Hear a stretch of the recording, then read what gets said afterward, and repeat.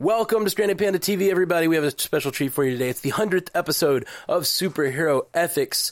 The wonderful Matthew Westfox has brought 5 of his common contributors over on Superhero Ethics to join in the conversation and have a conversation about ethics across all geeky media. So we're going to bring in Mr. Matthew Westfox here to tell us all about it.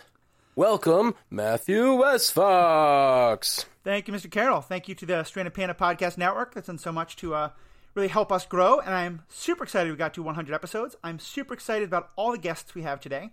We have a great lineup of questions, many of which came from you, the listeners, and people on our Facebook pages and stuff like that. We'll be looking forward to all of that. If you're listening live on the chat, please give us your comments and thoughts as you go. Throw out questions for us. Throw out comments. We'll try to address them as much as we can. And all that and more will be coming right after this commercial break we have no control over. Come to Home Depot or whatever.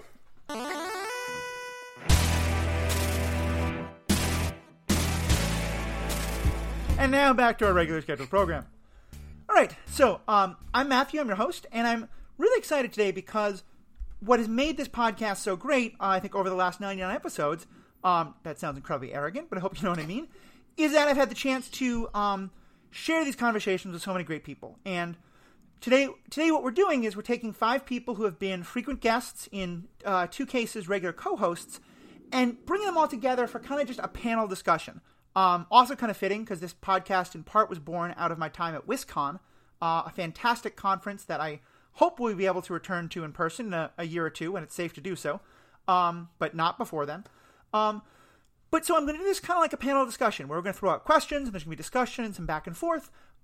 Please feel free, our guests, to kind of jump in as you need to. And if we get too off course, I'll kind of rein us in. But I think we're all good at kind of jumping in and having conversations. So with that, let me just start as an intro.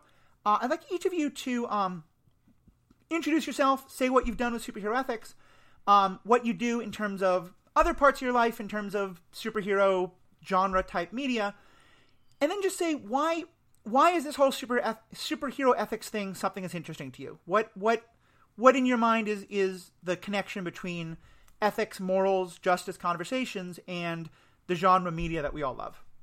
And I'll just kind of go around in a circle with the pictures I have. So, Becky, let's start with you. Sure. My name is Becky Allen. I am an author of a couple of young adult fantasy novels. The first one is Bound by Blood and Sand. I am sure I will plug that again at the end. And I am also a person who watches and enjoys geeky media of all sorts. And I always have been, but a particularly fantasy and sci-fi reader. And I have been on, I think, 5 or 6 episodes, mostly talking about Star Wars. I love that I have somehow become the recurring Star Wars guest at a podcast that loves Star Wars. And it was something that growing up was very important to me and continues to be, and I have a lot of feelings about. And so I am very glad that I have been able to share those with all of the Superhero Ethics listeners. And I find this kind of thing interesting because I think media analysis and knowing what we are saying when we create media and what we are absorbing when we are watching media is really important, and that it's important to be thoughtful and critical of all of those things. Definitely. All right, Paul, you want to go next? Yeah, hi, I'm Paul Hoppy. I write stuff and play poker and I don't know, do a bunch of different things. Used to play a lot of music. I enjoy pretty much all sorts of fiction. And I honestly, this podcast, I started off doing it mostly just to sort of feel like I was doing something constructive while I was having conversations with Matthew that I otherwise would have been having anyway. So it was kind of just like a way to spend time together while doing something that felt constructive, also sort of engaged my narcissism of liking to hear myself talk and spread my views. But at the same time, more seriously, I think just bringing up questions is sort of the most important thing to me. And then hearing different perspectives, like hearing all of you as guests and then listeners also feedback. I think there's a lot of questions that are sort of raised in a lot of media, but aren't necessarily delved into that deeply. And so I think having conversation around a lot of those topics can be very productive. Awesome. Thank you. And entertaining. Yeah, Paul was the original co-host, and he was, by which I mean I asked him to be a guest on 2 or 3 of them, and then we just sort of originally decided that he was a co-host. A situation that Jacob won't have no experience with. It kind of ambushed me. It's like, I'm going to record this thing this one day, and do you want? Yeah, sure. It's like, oh, by the way, it's a podcast. You're the co-host. Okay, cool. Jessica, go ahead. Hi, I'm Jessica Plummer. I am a contributing editor at BookRiot.com, writing about all sorts of bookish things, but primarily the comics beat. I also have a separate podcast, Flights and Tights, a Superman movie podcast, where my co-host Rebecca Goldberg and I talk about how every Superman movie is terrible and we're really sad about it because we love him. So yeah, I have a lot of opinions about superheroes, and I think that talking about them through an ethical perspective is important because and superhero comics are very explicit about this. They are our modern mythology. That's how they're designed, and mythology has always been there to teach us how we should live our lives. And I'm not saying like go pick up the latest issue of Venom and it's going to tell you what to do. Don't do anything in that comic. I haven't read it, but don't do it. But I still think that it's worth, if we're talking about these characters like they're heroes, what does it mean to be heroic? Yeah. I love the mythology point. I had a professor in grad school who liked to say that mythology wasn't fact, but could be a source of truth. And I kind of like that for this kind of thing as well. Jacob, go ahead. Hi, my name is Jacob Leachich. I'm your plucky comic relief character for this. So I was the second, I guess, person Matthew roped in by saying, hey, come on and talk once about this thing that you like, and now you have a recurring gig until the end of time. I got out of it through wizardry. But I got into it because I enjoy, and I've always enjoyed, sort of processing and digesting and dissecting my media, because that's a thing that people with an abundance of free time like to do. And unfortunately, sometimes I find myself with an abundance of free time. Not so much anymore, hence my my departure. But even without it, I find that whenever we're consuming media, these days our stories, the things that we're telling, the things that we're conveying, and in superhero stories, this is, I feel, even more true because of the narrative.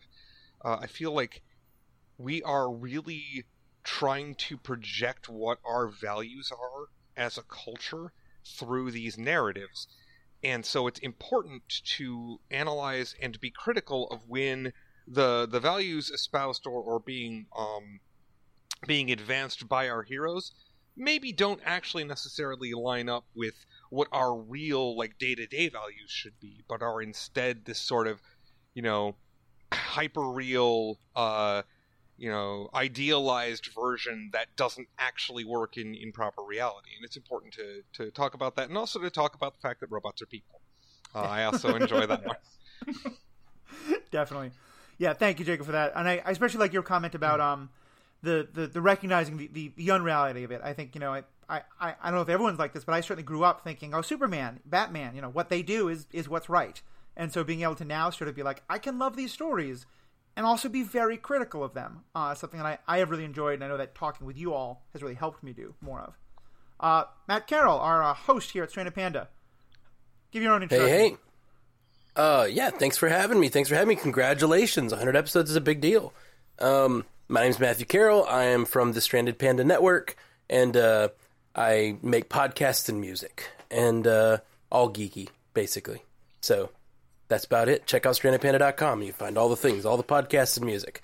That's what I do. And yeah, this show has been really great for me. I was going through a very big change in my belief system when me and Matthew really met, and started working a good bit on the show and like coming on more often. And we started the Orville Universe podcast together and did a lot of it was nice to have the sort of weekly or whatever every few days like talk about ethical issues. It's fun and informative, and lets me flesh out what I believe more and more as I sort of still continue that process of, shaking off what I grew up with and trying to really like figure out what I really care about and what I want. So it's been really great. I appreciate the show a lot. Cool. Yeah. Thank you guys all. For me, kind of a similar thing. Star Wars was my babysitter when I was growing up. That was the thing that I watched when my mother needed to go out shopping or something like that. And when I first started to become a teenager and started to think like ethical thoughts and, what should I do and what's the right thing, often the thought process in my head was, what would Yoda do? And that was how I often approached things. And wound up actually writing a paper in grad school on ethics for about a conversation between Yoda and some other philosophers. And so I've always loved the idea of looking at how these stories can be metaphors for our own world, and for how, a story like the X-Men can be about the rights of people with powers, but it's also a metaphor for issues of civil rights in our own world, or how Luke Cage can be about a superhero in a hoodie not getting shot by police, and what that says about situations in our own world and things like that. So I really love that, and I've been really, as Paul said, this kind of started with him and I having late night conversations, and then both being egotistical enough to think the rest of the world would want to listen. So it's been great to find out so many other people cared about this. So with that, let me just kind of dive into some of our questions, and I want to start with one that comes from Tim Auble, who's a good friend of a number of us, and has been someone who I do want to get on the podcast at some point soon. And he asks, he wants us to talk about what he calls the ethics of recruitment. And he means by that, in many stories, a group wants to go around to recruit people to expand their group, which puts the recruits in danger they may not have had to worry about otherwise. Is it ethical to recruit people who would otherwise have had a quiet life? Does it depend on whether the bad guys are hunting them? Is it selfish to try to grow your group if the recruit already has a happy life? I feel like we're looking primarily at Professor X in this moment. But certainly there's a number of stories. One that Matt and I are talking about a lot, The Boys, has the same kind of idea. So kind of throw it out to you all. What do you think about the way superheroes kind of team build, sometimes going to folks who might not yet be in any kind of trouble or think there's anything to worry about? What's your take on that issue? Who's going to be first? I can go first. I made notes beforehand because I'm an overachiever. So I didn't know the context of the X-Men in particular. My first reaction was probably not, but I actually revised that a little bit. I think that assuming there is not a coercion or a major power differential, talking to people and approaching people is okay. Forcing people to join is not. And what it really made me think about is that it is okay, and I think a good thing, to raise the concept with people who maybe are not involved and are complacent and are not involved because they feel like it doesn't affect them. And going to those people and saying, actually, this is a thing that is happening, and I can't make you do anything about it, and I can't make you care about it, but I can tell you that by pretending it's not happening, you are being complacent to this. I think that is actually a good and important thing. So I would say coercing people into being recruits, probably not. Making people aware that there are problems they could work against, probably good. Right, and you're never... Oh, go on. I think that part of the problem with this question, it's a great question, but part of the issue is that I agree with Becky that, like, saying, hey, do you want to come do this thing that's important? Like, there's nothing wrong with that. But we know how this works in stories, which is the heroes show up and they're like, we found you, come join us. And the person's like, no, I have a happy life and I don't want to leave. And then the bad guys immediately show up and blow up their house and they have to join them. And that's not the hero's fault, but that is how the narrative always goes. So the heroes aren't coercing the recruit, but the narrative literally, like, I cannot think of an example where that's not the case. And also, real quick, I also think that the X-Men are a bit different. Well, the X-Men with ethical questions are often different than any other kind of hero, because the X-Men are, in fact, a marginalized group, or mutants are. And so they are always being persecuted in their universe. Whereas if it's like the Justice League, like the Flash is fine. Leave him alone. That makes sense. Paul, you had up with an example of where they're not? Yeah. It doesn't always happen? Right. So, I mean, I think that's a great point, that the plot very, very often just forces the issue and doesn't really, it takes away kind of the agency and kind of from the conversation. I do think with the X-Men, it often is, telling a mutant like, hey, you're a mutant. This is how all this stuff works. Like, you're going to face discrimination. Seems like a responsible thing to do. Whether that's like, you have to come to my school, that's maybe a different question.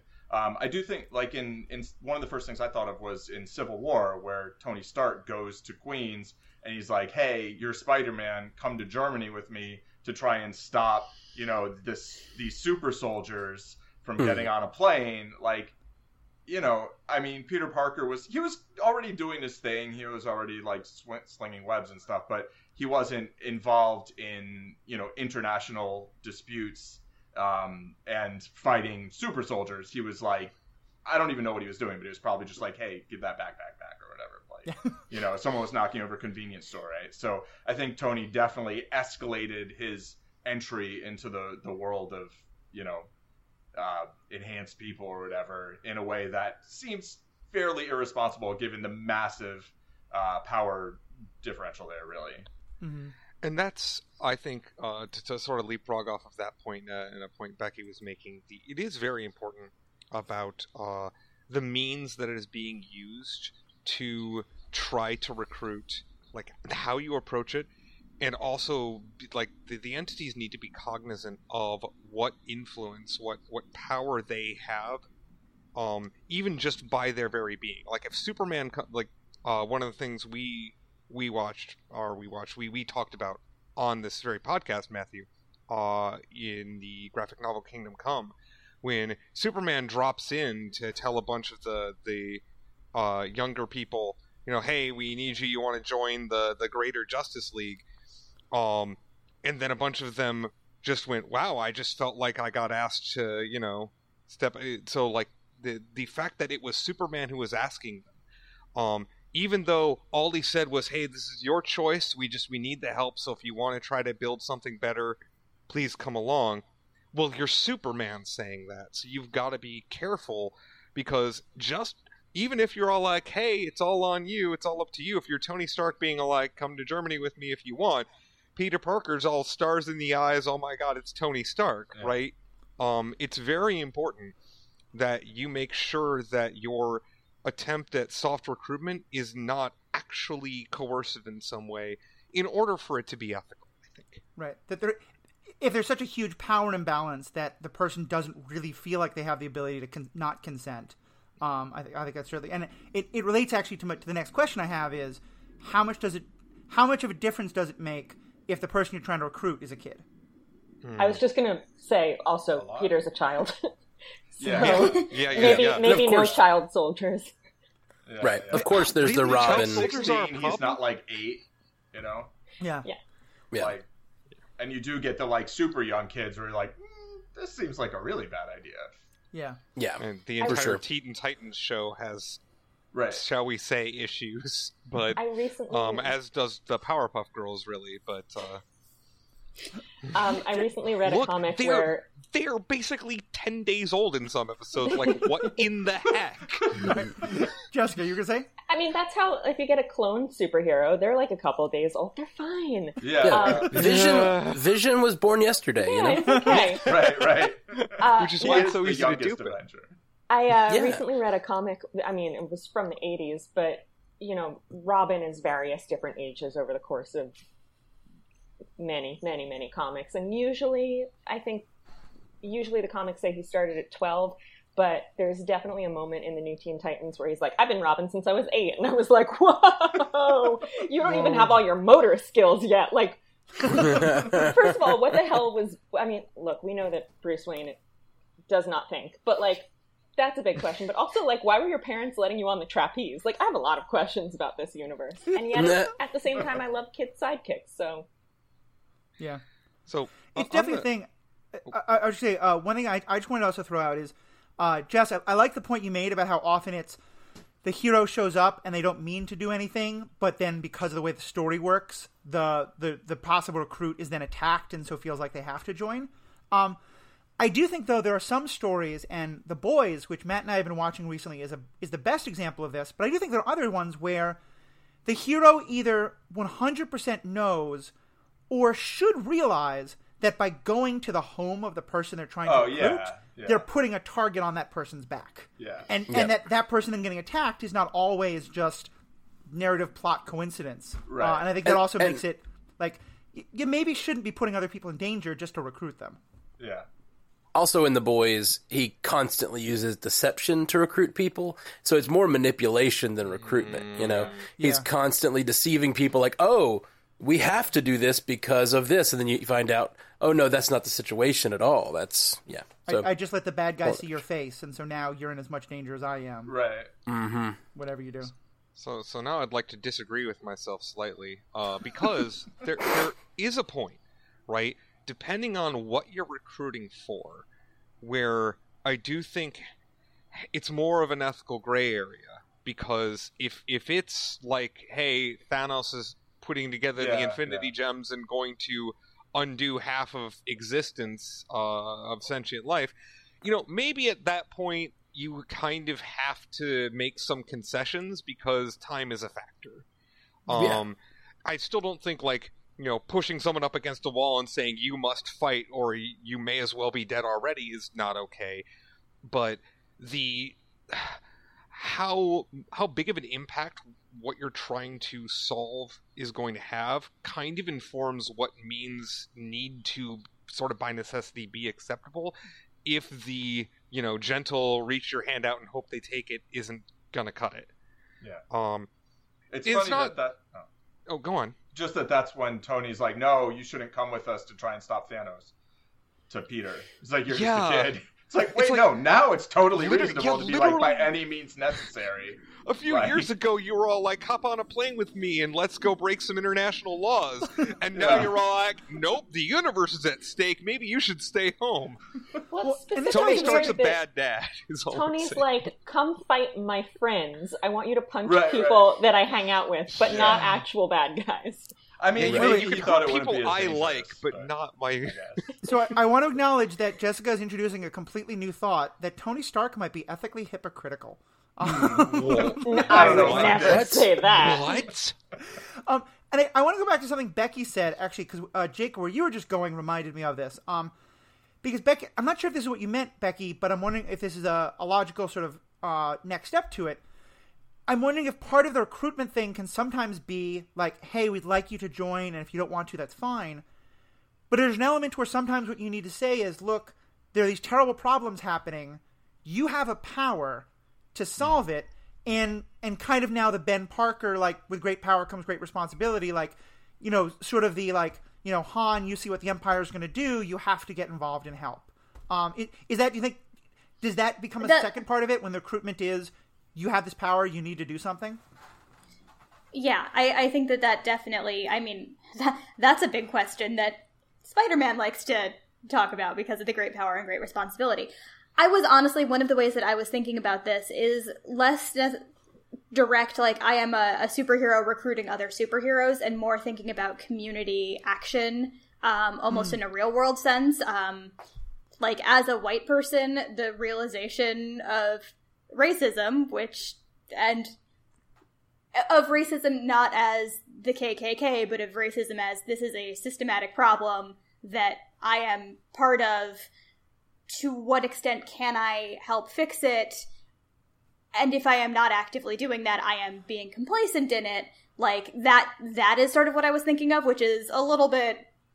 Which is not about superheroes. But I do think that as we've been discussing, like, ways in which, you know, the stories that we consume and the stories we tell reflect the real world, I think waking people up to problems that they may not already see as a first step towards recruiting is really what I was thinking of. But also, yes, the question of, hey, you have this power, you probably have the right to decide not to use it, but by doing that, by not exercising it, you are still having an impact on the world around you, because if you use this power, you can change things for the better.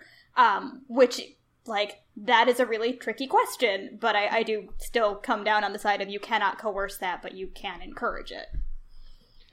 I think that there's a parallel, just to bounce off of your point, Becky, and a point I made when we were doing our introductions.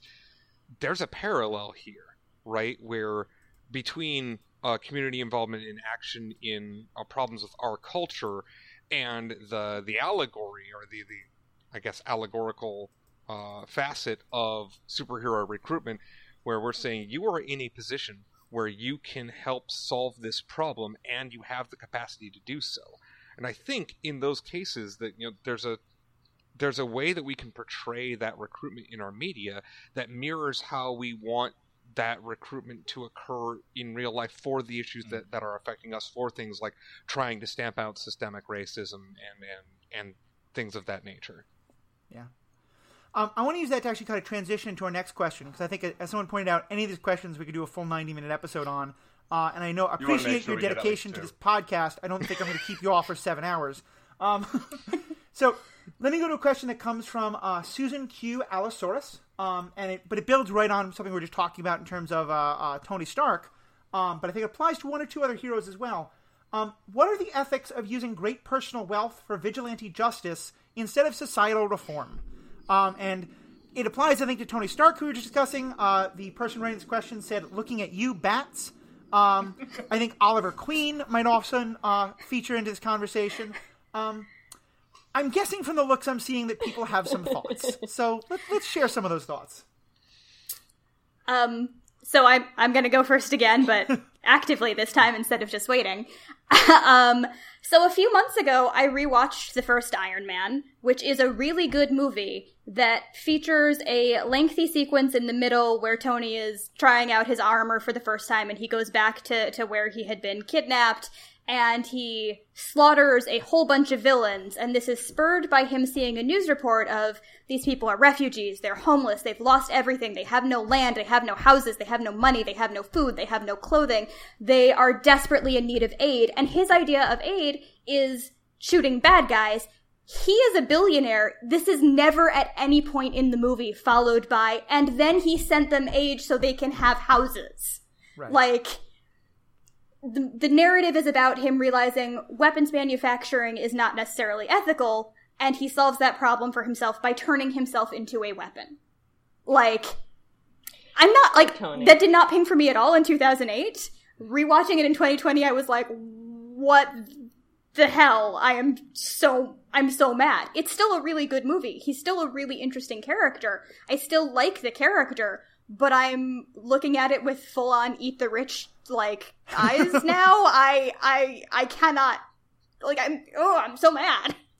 So, that's how I feel about that. That's not ethical. Punching people when you could have a much wider societal impact and give people the things they need to actually have tangible improvements in their lives, you should do that. I'd like to talk about Batman while we're on that note. So I've been reading a lot of recent Batman comics, and one thing that I've noticed is that, like, this is not a surprise, but Gotham is a hellhole. Gotham is the worst place on the planet. Like, to an insane degree that's just, like, literally every day somebody poisons the reservoir, and then the next day everybody gets Joker venom, and then the next day the city is bombed into rubble, and then the next day there's a plague, and it never lets up. 2020. Yeah, they're always living in 2020. But the thing is, like, why would the question becomes, why would anybody stay there? Because nothing is ever presented as there's no redeeming quality to Gotham. It's not like, well, but there's a lively arts scene. Like, there's nothing. It's just horrible unless you live in Wayne Manor. So the only reason people would stay there is because they are so desperately poor that they literally cannot get in the car and go 40 minutes south to Metropolis. Like, that's the only reason. There's no other reason to stay there. And if that's the case, if the city is this bad, then it's unethical to be a billionaire in general, but the idea that Bruce Wayne has that much money and he's using it to make himself, like, special spacesuits with bat ears on them so that he can go punch aliens, like, let the Green Lanterns do that. Give some of that money to charity. Pay your taxes. There's no way he's paying his taxes. It's just, it's very hard to keep liking the character. Not that I actually do like the character, but it's very hard to tolerate the character if you apply any logic to the economy of Gotham. And I know that he does actually, Bruce Wayne is a philanthropist. Tony Stark is a philanthropist. We know that because they say they're philanthropists, but we don't actually see any of that, except maybe at the end of an episode of Batman the Animated Series, he'll give some criminal a job at Wayne Enterprises, but he spent the previous 21 minutes of the episode punching the poor and the mentally ill. So yeah, the lip service doesn't balance out the actual text that we see. And I would actually say there's one movie in which this subject is brought up, but it's not Bruce who does it, it's his parents. In Batman, and I think the first two Chris Nolan movies are some of my favorite comic book movies. Then he decides to attack the Occupy movement in the third movie, and it just goes way off the rails. But in Batman Begins, one of the points they specifically make is that Bruce's parents, the Waynes, Thomas and Martha, had specifically been attempting to use their money to rebuild the city and to address those issues. They built the monorail, and they were trying to do these things. And that Ra's al Ghul, waiting for Paul to correct my pronunciation, was specifically and his whole League of Shadows was specifically waging economic warfare on the city of Gotham and basically undid what the Waynes did. I loved that plot line because I loved that it was talking about yes, crime stems from poverty and from economic downturn. And I kept waiting for the moment when Bruce would say, so now that I've beaten up Ra's al Ghul, I'm going to now continue what my father and mother were doing and use my money to try and rebuild the economy. But then, of course, that doesn't happen. But then where would he get all those wonderful toys, Matthew? You mentioned a monorail. Jack Nicholson. You mentioned a monorail, which I always think of Metropolis in, contrast to Gotham. Metropolis has a monorail. Metropolis is this beautiful, gleaming, futuristic city where everybody seems to be comfortably well off and living in a skyscraper on the Jetsons. And that Superman didn't do any of that. That's not what he does. He didn't build that infrastructure, which begs the question, is Lex Luthor a more ethical billionaire than Bruce Wayne? Is he giving more to his community than Bruce Wayne? Well, audience members, I hope you are sipping cups of tea right now, because the tea is being poured, whatever the phrase is. So, she's spilling the tea, and it's a great point. To a point you were making earlier, Jess, I think the cost of living in Gotham, if you do the math, has to be negative. They have to pay people to live there in order for it to make sense. Yeah. And maybe that's what his philanthropy is he's paying to bring people into Gotham so that people will live there, so that eventually he can fix the place, so that he has people that can be victims, so he can fight the villains, so he feels better about himself. Yeah, Batman as a character is a problem. I'm just going to suggest, what if he spends, just say $50 million just to improve security and actual bring in trained medical psychiatrists to Arkham Asylum. But see, then they always fall in love with the patients, and then they escape. Yeah, they need to get rid of that place. It's going to happen every time. That's how it works. That's science. That's just a Harley Quinn generator. Yeah. It's really true. It's really true. Yes. There's something else I was going to go with that. Is there I feel like later in the show, Oliver Queen does turn more towards philanthropy, and certainly he's not using quite as much of his money for, special toys. He's just got a really nice bow and arrow and some computers. Are there billionaires in any of these worlds we can think of who do truly try to realize that maybe some philanthropy is helpful as well? I feel like in most of these stories, all of the billionaires do some kind of hand-wavy philanthropy, billionaire genius playboy philanthropy. Okay, he's I'm kind of the only name in clean energy right now. It's okay, I guess we'll take your word for it. Yeah.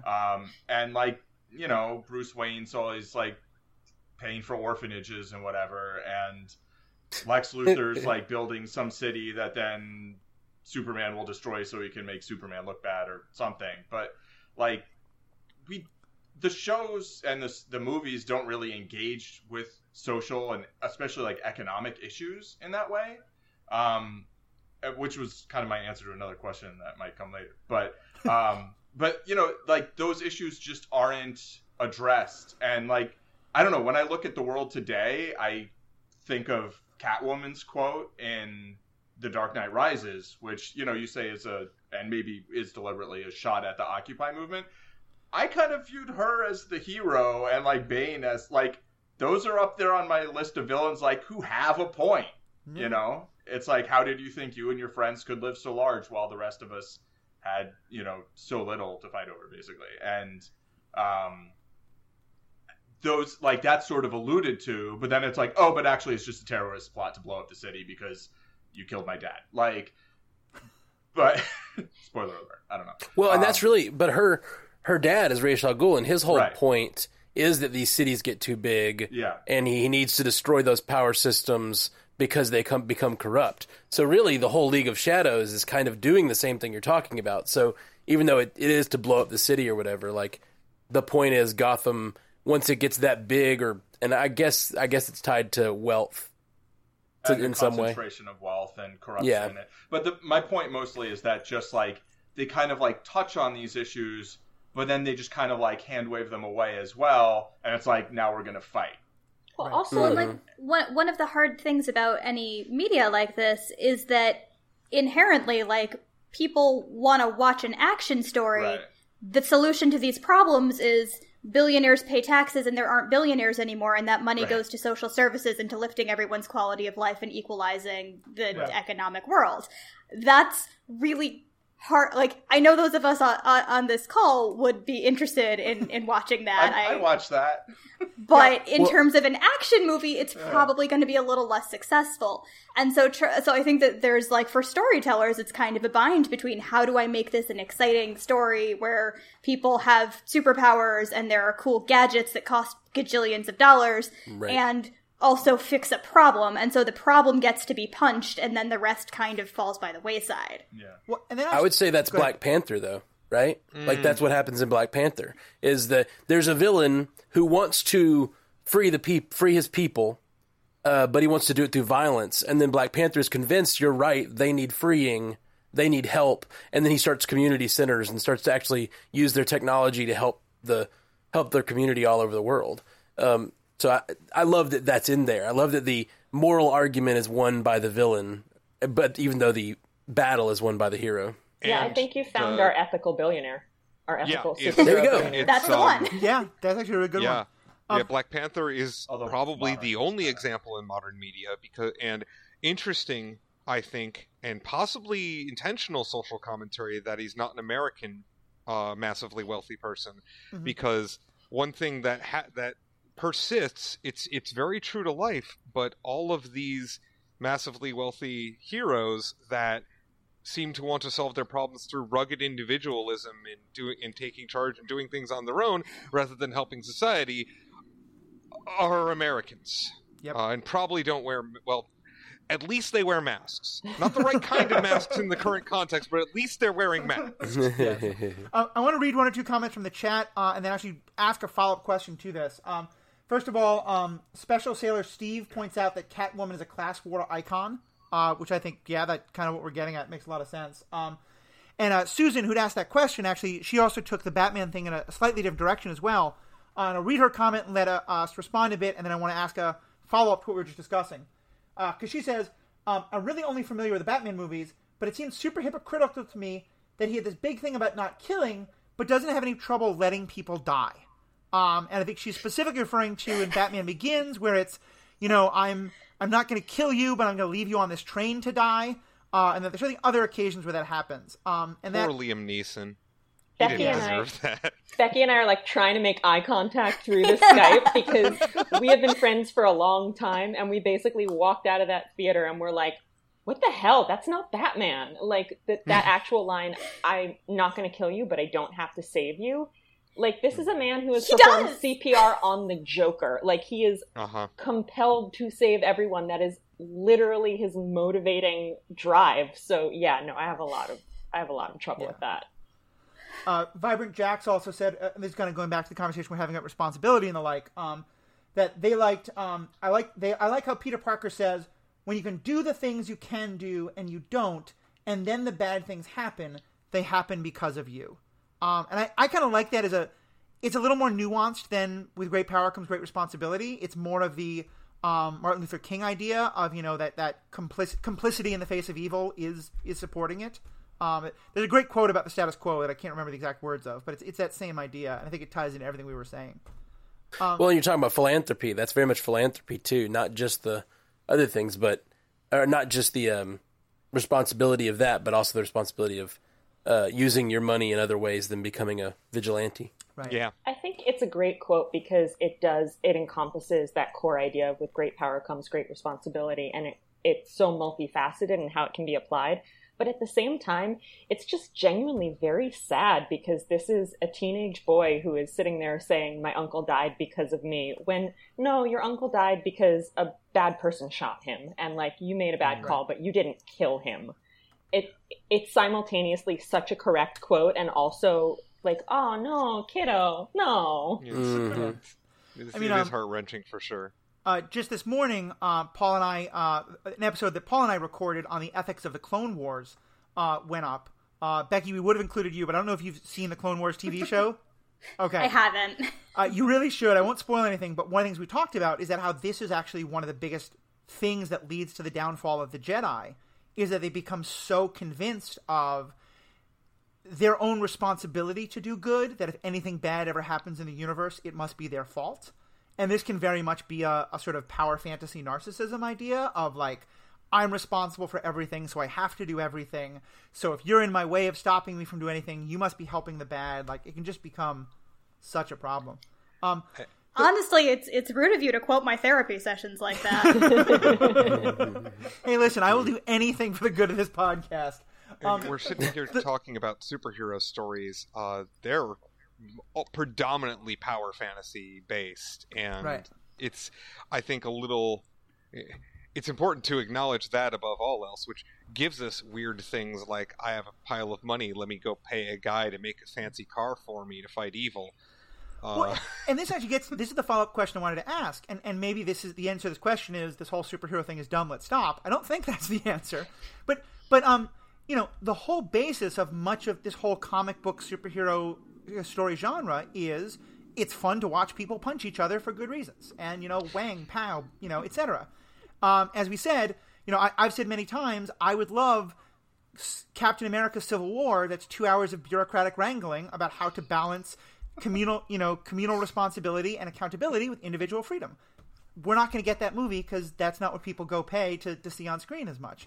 So the question is if all these comic book superhero movies are born out of a, action is fun to see, and that as the stories have gone on, we've put more and more nuance into why they are punching each other, are we getting to a point where, I'm trying to think how to best phrase this, but it feels like we are more and more becoming aware that punching people is not the best way to solve most problems. Nazis on the street, perhaps, but most others, no. So where does that put the genre of comic book action stories? I think part of it is what you just said, Nazis on the street, okay, other targets. I think that superhero stories need to be more thoughtful about who the targets of the punching are.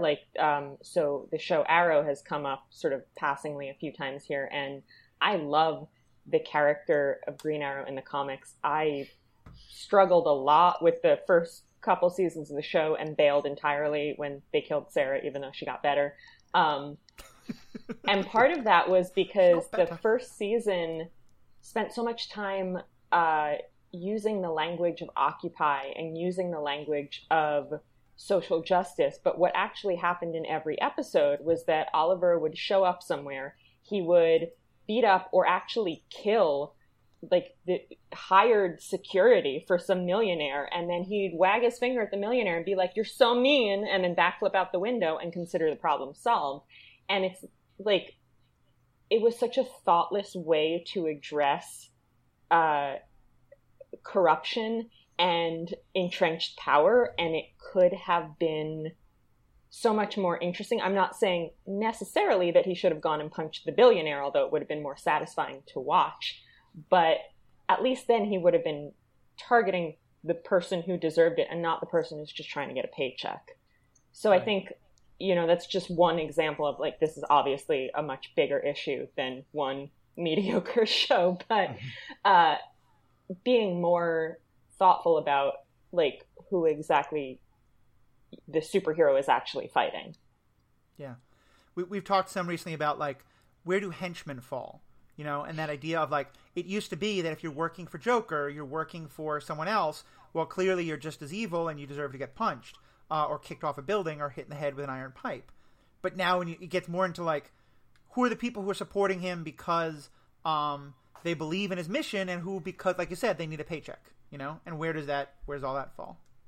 Honestly, I think one way to approach it would potentially be smaller stories and lower stakes stories where it's not a question of we have to save where we are not fighting Thanos, but where you can look at who is the local corrupt politician and what can we do to stop him, and find ways to actually look at conflicts that are not solved by being Iron Man. Yeah.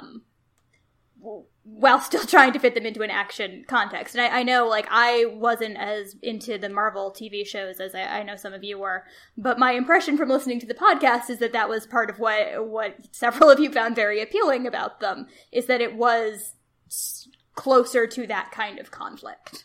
In particular, Daredevil Season 3 did this. It did something very, very similar to what you're describing, in that we have Kingpin, who's been redeemed in the public eye and running for office, and you've got Foggy and Karen. Thank you. It's been way too long since I've watched the show. Foggy and Karen, who are trying to, like, neither of them are super in any particular way in terms of, like, elevated above normal human Foggy level is powers. super in my heart. Yes. Yeah, Foggy's super sweet, but that doesn't actually, help you fight the baddies. He has the superpower of empathy, which it turns out is very rare in superpowers. Yeah, that's the one. It's honestly the one I appreciate the most in real life. So, but sorry, I interrupted. Go ahead. So, and Karen has, also a lot of compassion, right? Sometimes needlessly, or sometimes applied where I don't think it should be, like Castle, Frank Castle. No, sorry, Lost Cause. Anyway, he's painting skulls on his shirts, Karen. So what I'm trying to get at is that while Daredevil is still, angsting about how much he enjoys punching bad guys, they're actually doing trying to do the work underneath to get the truth out there and try to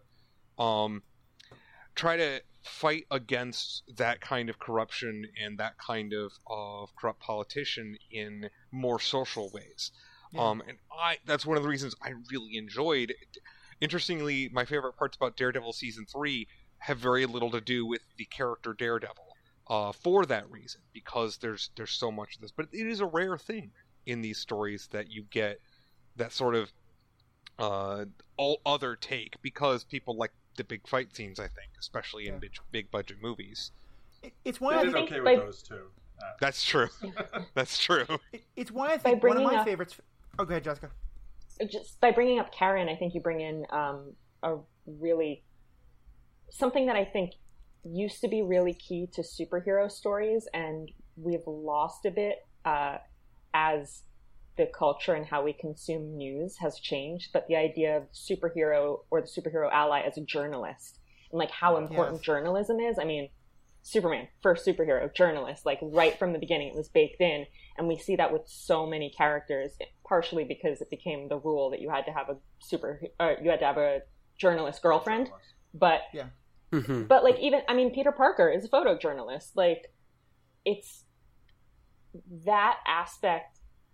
It's a lot harder to do in some ways now because we don't have the same kind of like the Daily Planet, but it's also, I don't think superhero stories use social media very well. There are many avenues that could be explored with that, but the idea of like fighting for truth and using journalism as the way to do that, I would love to see more of that. Yeah, because to me what that's saying is like, we want the social change. It's just that there are some jerks who are going to get in the way of social change, and we have to punch them so that the newspaper can get published or so that the thing can happen. I think one of my favorite examples of this is, and it definitely comes from a comic book, even if it's not quite superhero-y, although in some ways it is, and that's V for Vendetta. Because what I love so much about V for Vendetta is that, there's sort of two tracks on which the story is happening. One of which is, can he punch all the bad guys? A lot of which he's doing for revenge. But that also, while he's punching the bad guys, he's mostly doing that as a distraction so that this non-violent social movement can grow and change, and that the thing that overcomes the society is a non-violent movement for social change of the citizenry who've been part inspired by him, but have also been fired up by, he punches people to get the secrets to show the hypocrisy. And I think that's a great example of what we're talking about here, where there's violence because the sword fights look great on screen, but it's much more about that.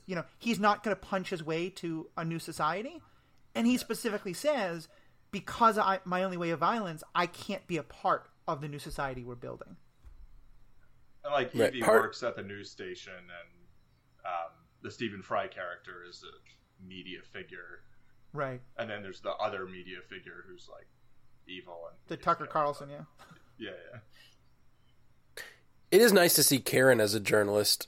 Like, even though she wasn't in the beginning of the show, she becomes a journalist throughout the show in Daredevil. It is weird. I growing up, I remember the sort of hero journalist was like a big deal, and the idea of seeking truth over all else, and finding the truth no matter what, and I do feel like that's kind of gone away in most media, and it's probably really dangerous because we need that, especially the way our society is structured. Like a truthful media is incredibly important to keep all the other powers in check. It's an old fourth estate. Our stories reflect our cultural values, and sadly, facts don't seem to be a cultural value anymore. Yeah, but it's also a feedback loop too, though. Yeah, no, 100%. Yeah. If you look back at Golden Age Superman stories, he and Lois were always being attacked because they were journalists. Nobody had any idea that Clark Kent was Superman. Right. They were so dangerous because they were good at their jobs that bad guys and spies, because of World War II, were constantly putting bombs in their cars and stuff. Right. Yeah, there's one episode in the animated series that's mostly Clark Kent and Lois Lane, and it's not a bunch of Superman. And I'd really like to see more stories like that focus on, them in those real world roles, and then it's you can have a little bit of Superman too. Yeah. That's why Lois and Clark is my favorite Superman adaptation, without question. Because they had no budget, so it was just Clark all the time. Have you all been to, there's some dumb name for it. I think it's the Newseum, but it's the Museum to Journalists in Washington, D.C. Mm-hmm. Because they had, this may have been a temporary exhibit, I'm not sure, but they had an exhibit on hero journalist Lois Lane. There was nothing about Superman. There's nothing about anyone else. It was about how Lois Lane is a role model for great journalists. Yeah, and I'm tearing up a little bit remembering it. It was so powerful. I love her so much. Let me, once again, we can go very deep on this. Let me transition to a great question from Nathaniel Milner. And this is one of the ones where it's specific to one particular story, but I think we can also broaden it out because it touches on so much. And he points out, in the Age of Ultron, the second Avengers movie, the heroes are evacuating Sokovia, and Wanda uses her powers to mind control the locals and force them out at a point where the people aren't sort of evacuating fast enough. Is using mind control to get people to do the right thing, where they're literally facing death, an ethical choice? I have an opinion. Just everybody thumbs. We have one thumb up, one thumb down, and a couple of not sures. I would say specifically in that movie, it's ethical. I don't know if it's obviously not always ethical to mind control people to make their decisions better for them. But in that particular case, I believe she's using mind control basically because as a communication device, because she's letting the entire city know they need to run. So I don't think she's necessarily forcing people out as much as she's letting the entire city know what's going on. But I don't know. basically being everyone's phone alert is a huge difference than robbing people of their agency to make sure they make the right choice. Right. I know, sir, that cannot be something that a hero does. Yeah, I think it depends on the context and the extent of the mind control, like what you're making people do and how long you're making them do it for. I think as it should always be a last resort. But when we were talking before about recruitment, I was thinking about all the stories where it turns out that Professor X made various students join the X-Men. Like there's some he definitely messed with Jean Grey's mind in a few different timelines. And Professor X always thinks he's doing the right thing, and he very often is not. So yeah, I think by and large it's not a good call, but in that particular example, I can't get too mad at Wanda about it. And she beat herself up about it because she's always beating herself up about stuff. Yeah, sure, right. Well, yeah, I think crowd control in the face of what is essentially a natural disaster. In this case, it's not natural, but evacuating people who will be killed, who are bystanders, is very different than saying, I am making a choice for you. Right. It is technically because people could decide not to evacuate, but I think that having an extremely specific and limited circumstance like that is very different than Professor X messing with someone's mind to make them join his team. I think, in this case, I am okay with it if it is extremely limited in scope in response to an immediate, clear and present danger that cannot be effectively dealt with in other ways. If that were to linger, that would not be acceptable. Right. So, sort of what if some of those people would rather have died in their homeland than leave? Would you? And they didn't get to make that choice. Would you be okay with Iron Man picking them up or Thor picking them up and flying them away? If it's not mental. If they're no, unhand me, yeah, I wouldn't be okay with that either. Maybe this is just my own personal ethical system getting in the way, but I don't think that I have the right to make that choice, or that anybody has the right to make that choice for other people. You can let them know that, hey, if you don't leave, you are going to die. And if they still choose to do that, then they still choose to say, we have heroes who are presented with this thing, and they're all like, yeah, I know I'm going to die, but I think me being here is what needs to happen. I would also be uncomfortable mind controlling them to be all like, nope, sorry, you got to get out because we can't stand to for you to die here. It reminds me, there was an episode of Jessica Jones where they had Jessica and Kilgrave are palling around as Jessica's trying to teach him about being a hero, and he mind controls a guy to not commit suicide, if I recall correctly, which is very grim. But I think it's a murder suicide, if I recall. Yeah, it's a murder. It's going to be a murder. So the murder part, yeah, okay, sure. Preventing a murder in that case, I think that your choices are clearly wrong, and so if that's the power that you have in that case, sure. But yeah, that's right. He's trying to prevent a murder, and then goes to try to convince the guy to turn the gun on himself, and that's where Jessica steps in. You're right. I was misremembering. So let me ask you. So.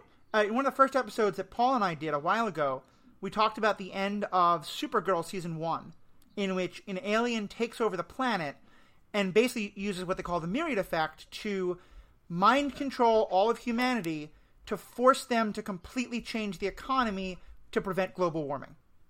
And we talked about how that was an interesting situation, and so I want to put it into a much more real-world situation. If we found out tomorrow that an alien had the power to force all people throughout the world to wear masks and socially distance, and they would be mind controlled and not be mentally coerced into doing what's needed to stop a pandemic, should that alien do that? I think it would be. I personally believe it would be unethical. I'm not going to sit here and say that I'm going to wag my finger at the alien super hard, but I think it would be unethical to do it. I don't. That's my take. I respect other takes, but that I don't. I would not be okay with. Becky mentioned earlier the idea of making these stories smaller, and that is very compelling. But the reason they make them so big is every one of these powers, no matter what it is, are problematic. Anytime you're saving anyone, you're making decisions they can't make for themselves. You're overstepping your boundaries. You're overstepping legal boundaries, ethical boundaries, and the entirety of making these stories so big is because you have to justify these actions. Right. And so these stories kind of have to stay up there for us to keep the kind of engagement, the kind of action stories that, is demanded by this sort of, and I think there's room for those smaller stories and there's room for those like ethical arguments, but so often we just want a good punch 'em up. So we need bad guys that we can punch. We need like whatever, robots. We can just kill lots of robots, right, Jacob? I think going back to the I'm on Team Jacob. I'm just teasing. I'm just teasing Jacob. My connection is. Jessica, you were going to say? I think going back to the mask question, what I would want to know, what I'd want the alien to tell me is like, if you do this, how many lives will be saved? I think that, and I don't know what the tipping point is for me, and I think it would be different for everybody, but if it's a case of like, 3 people, 3,000, 3 million, like there is the potential for an enormous amount of life lost. Right. And I mean, that's where we are, right? We've hundreds of thousands of people have died, and I think that has to be taken into consideration. I don't disagree that it would be unethical to mind control the entire population. I think you're absolutely right. I agree that it is unethical to do that. But I also think it's unethical to let that many people die. And so we're stuck with two questions there. The other thing that I wanted to mention, we're talking around, like, essentially allowing suicide in some cases. Like, okay, you can stay here in Sokovia, bye. And I think one of the things that needs to be interrogated there is what religious perspective we're working from, because the idea that suicide is a sin and must be stopped by any means necessary is definitely a Christian perspective. I mean, I don't actually know the Jewish thinking on it, and I am Jewish, and I don't know how other religions intersect with it, but it is absolutely clear in Christianity, like, this is, yep. So unpacking, like, the religious assumptions that are sort of baked into our culture that we don't consider when we're looking at ethics from a secular perspective. I think that's a good point. And also going to the, like, when you're talking about how, like, you don't think it's ethical, but also you're not sure.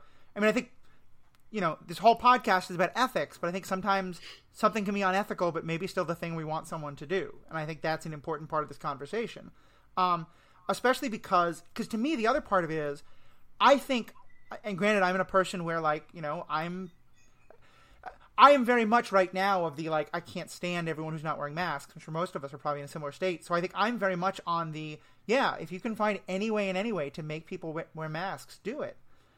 But to me, I think the biggest thing that I become afraid of with that is, and this is going to lead us into our next question, once you say, okay, you have this incredible power, you should only use it when you think it is absolutely necessary to use that power, it is almost absolutely guaranteed that the line at which that person thinks it is necessary to use that power is going to start getting lower and lower and lower.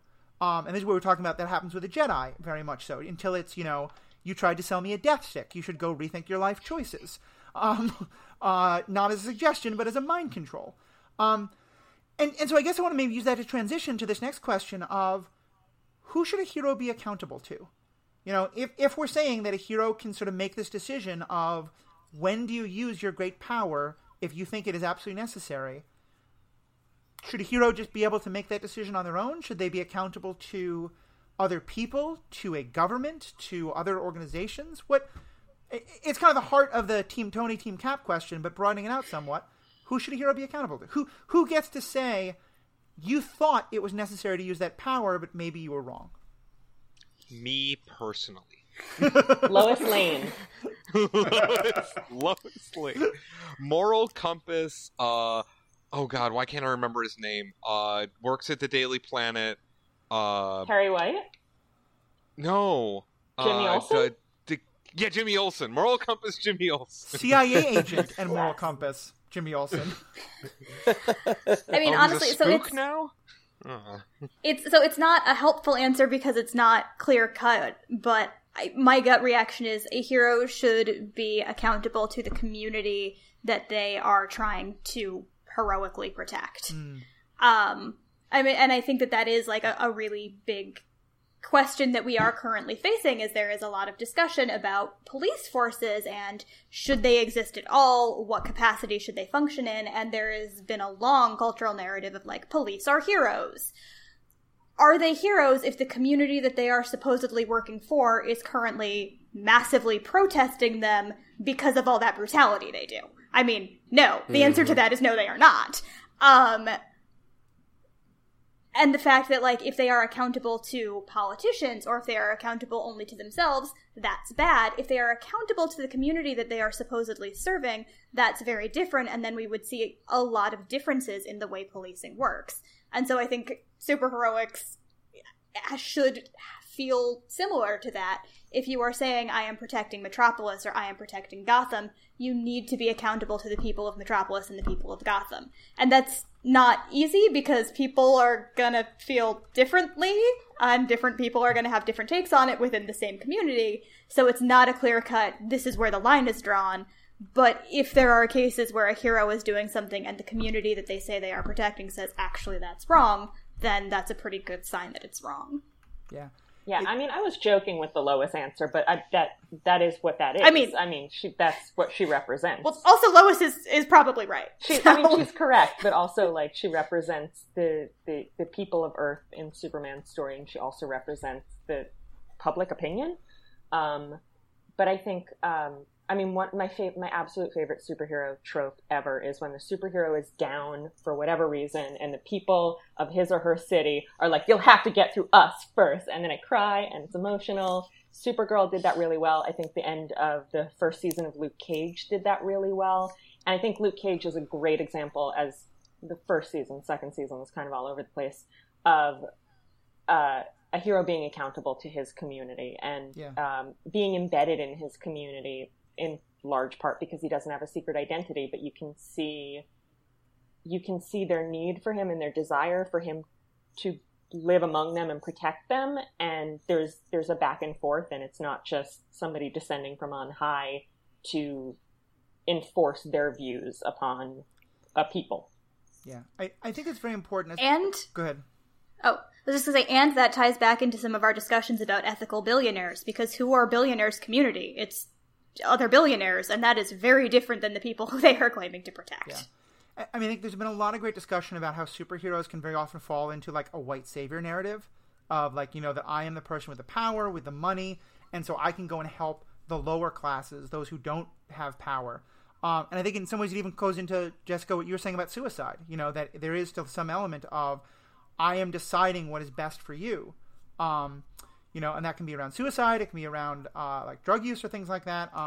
Some weirdo in the chat named JMILCIC. It's Jacob. He wrote, "Boy howdy, was I not okay with Obi-Wan just randomly forcing someone to stop selling cigarettes and reevaluate their entire way of life by force, or I guess by force. Capital F is more accurate. And yeah, I think it there's such interesting questions about who gets to make that choice or not, and who gets to decide what is best for you.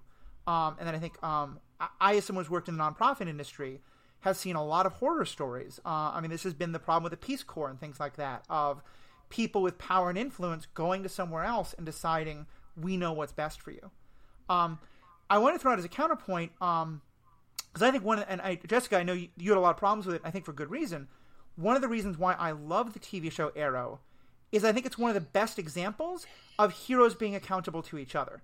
Because a big part of what pulls Oliver Queen out of his, this is vengeance, you failed the city, etc., is characters like Diggle who are saying, wait a minute, if you're trying to help, you need to rethink what helping is. And by about season 4 or so, you have a team where it seems like almost every episode, one of them is upset about something and wants to help, and it's the rest of the team kind of pulling them back in some way and saying, okay, that's great, but here's where you're letting your desire for vengeance, overcome the desire for justice, or here's where maybe you're missing something.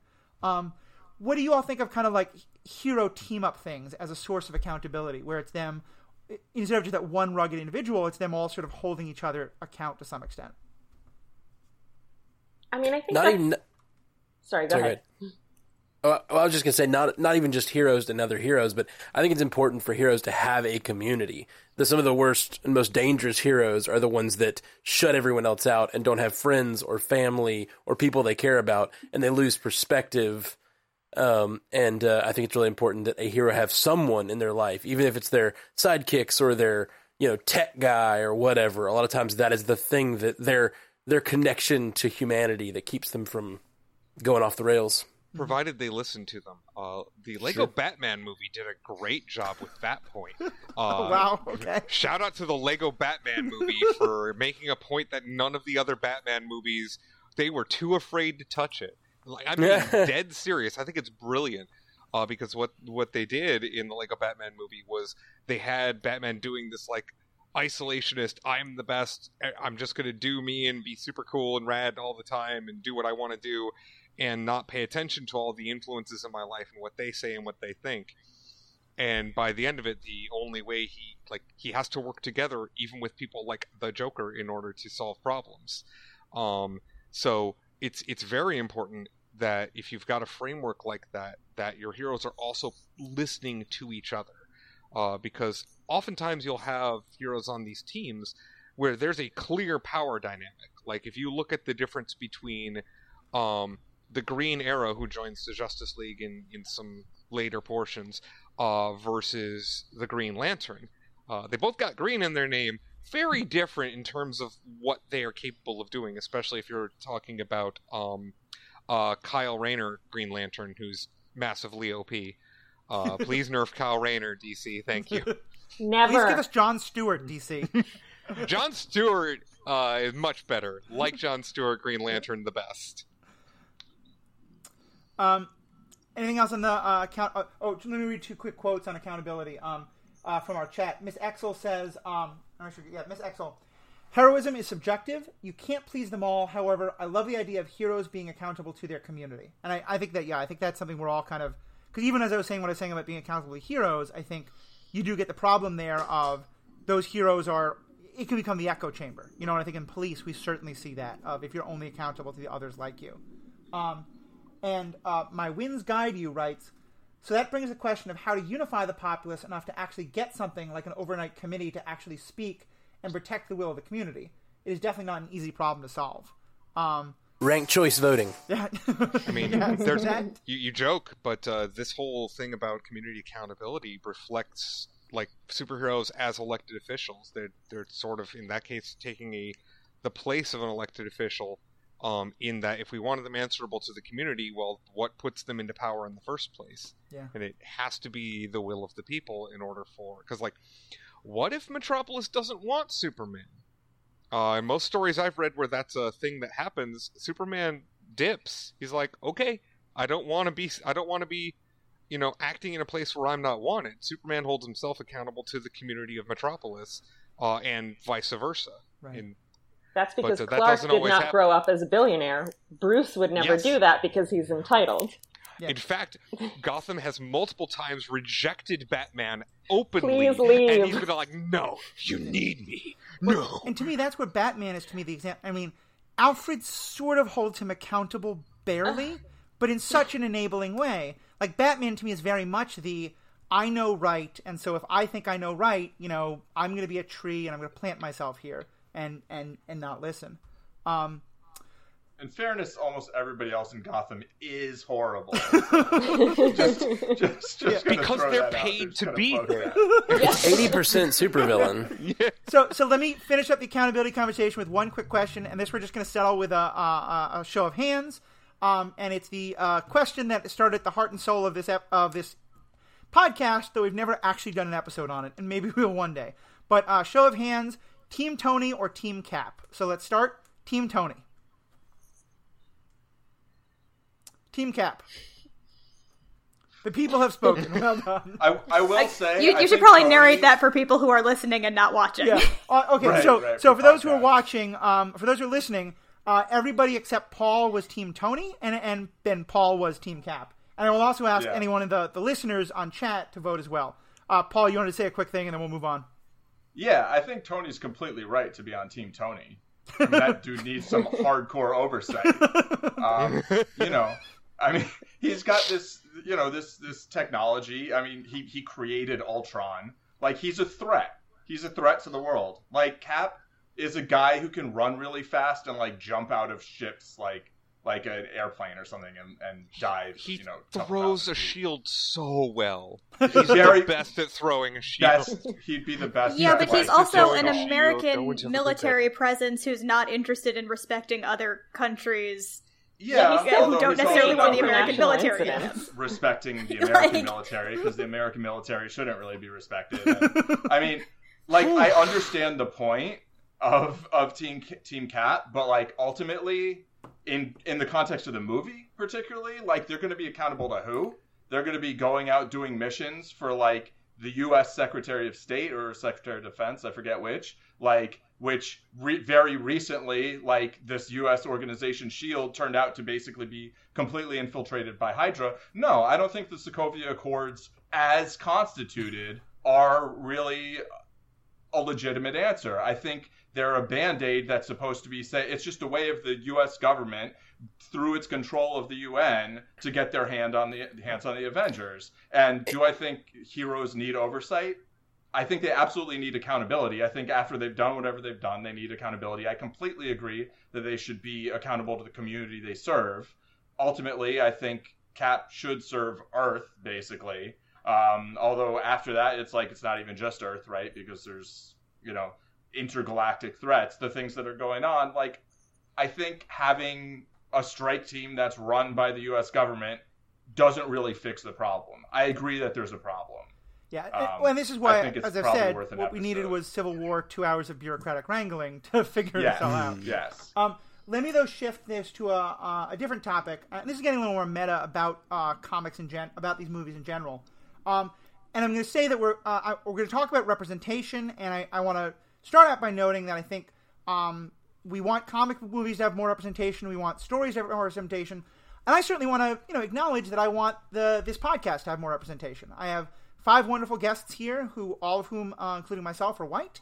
And then obviously somewhat limits some of the voices that we have. And I think that's an important thing to say. And I want to just acknowledge that one of my goals for the next 100 episodes is really going to be to try and change that somewhat. So with that in mind, this is a question that comes somewhat from Sherman Smith and somewhat also from a question Paul Hoppy raised, which is, what do you see in terms of areas where these stories, especially in TV and movies, are getting better in terms of representation, and where are the areas where you think we're really lagging behind and that we really need to, this industry really needs to be doing a lot more of in terms of representation? I should say probably the answer to which it should be doing more of is all of them. None of them is enough yet. But where do we... Well, by the actual numbers, the Latino community is very, very underrepresented. I've been doing a ton of research into racial statistics or whatever, and as a person that does entertainment, I was curious about the numbers of they did a big analysis, and it's actually strange. The black community or black actors are actually almost in lead roles and supporting other roles. They're almost represented by capita in America, which of course we export our culture everywhere, so maybe it should be more than America. But the Latino community is something like 7% of characters, and they're 17% of our population in America. So the Latino community is really, really underrepresented And even other smaller communities are getting a lot more representation, but it's really strange. And I think it has something to do with, I don't know, I think it has something to do with the assimilation aspect and the fact that, like, Latino communities sometimes still consume media from other Latino countries, and there's a lot more first-generation immigrants here, but I'm not even sure. It's very strange to me, though. I would enjoy if we could divorce, like, if we as a culture could divorce the idea that from our brains that the person on screen that I need to be identifying with needs to look at all like me. My favorite Marvel movie still to date is Captain Marvel. She doesn't look like me. So, like, it's something that has been pervasive, and there are people pushing against it. That's less on. It's still somewhat on Hollywood because they're the ones saying, "Oh, we can't sell these movies because people aren't going to watch them because they don't want to see these leading characters." But it's also sort of on each and every one of us to challenge those ideas when we see someone saying, "Well, I didn't understand the character, or they were bland or one-dimensional, or they didn't have an arc." These are all things that I have heard people criticizing, specifically Captain Marvel, for that I flagrantly disagree with. I'll talk about that with Captain Marvel. Yeah. Yeah, I think we have to interrogate that sort of received wisdom, or that you know, we hear from Hollywood and we hear from people defending Hollywood's practices, like, we have to have only white straight men in our movies because that's all anybody will go to see. How much money did the Fast and the Furious movies make? How much money did Black Panther make? Like, it's literally not true. If you look at box office returns, it's absolutely, completely not true. And then you hear, like, oh, well, you can't have any, like, there was the whole thing where the Endgame was supposed to have the first gay character in Marvel movies, and it was like some guy in a support group going like, then my boyfriend died. Like, great, representation, wonderful. Oh, well, we can't have anything more than that because it's banned in China. Well, Brad Pitt is banned in China, and they still make movies with him. So right.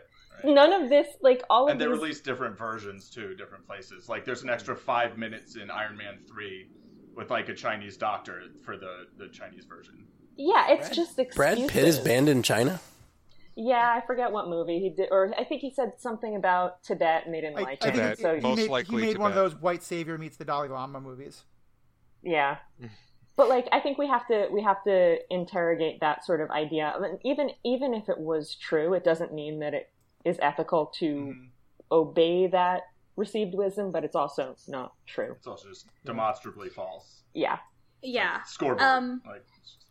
Well, in terms of representation, one thing that also should be part of the conversation is not just representation of what we see on the screen, but representation of who is writing those stories and representation in who's making the decisions of which stories get made. Right.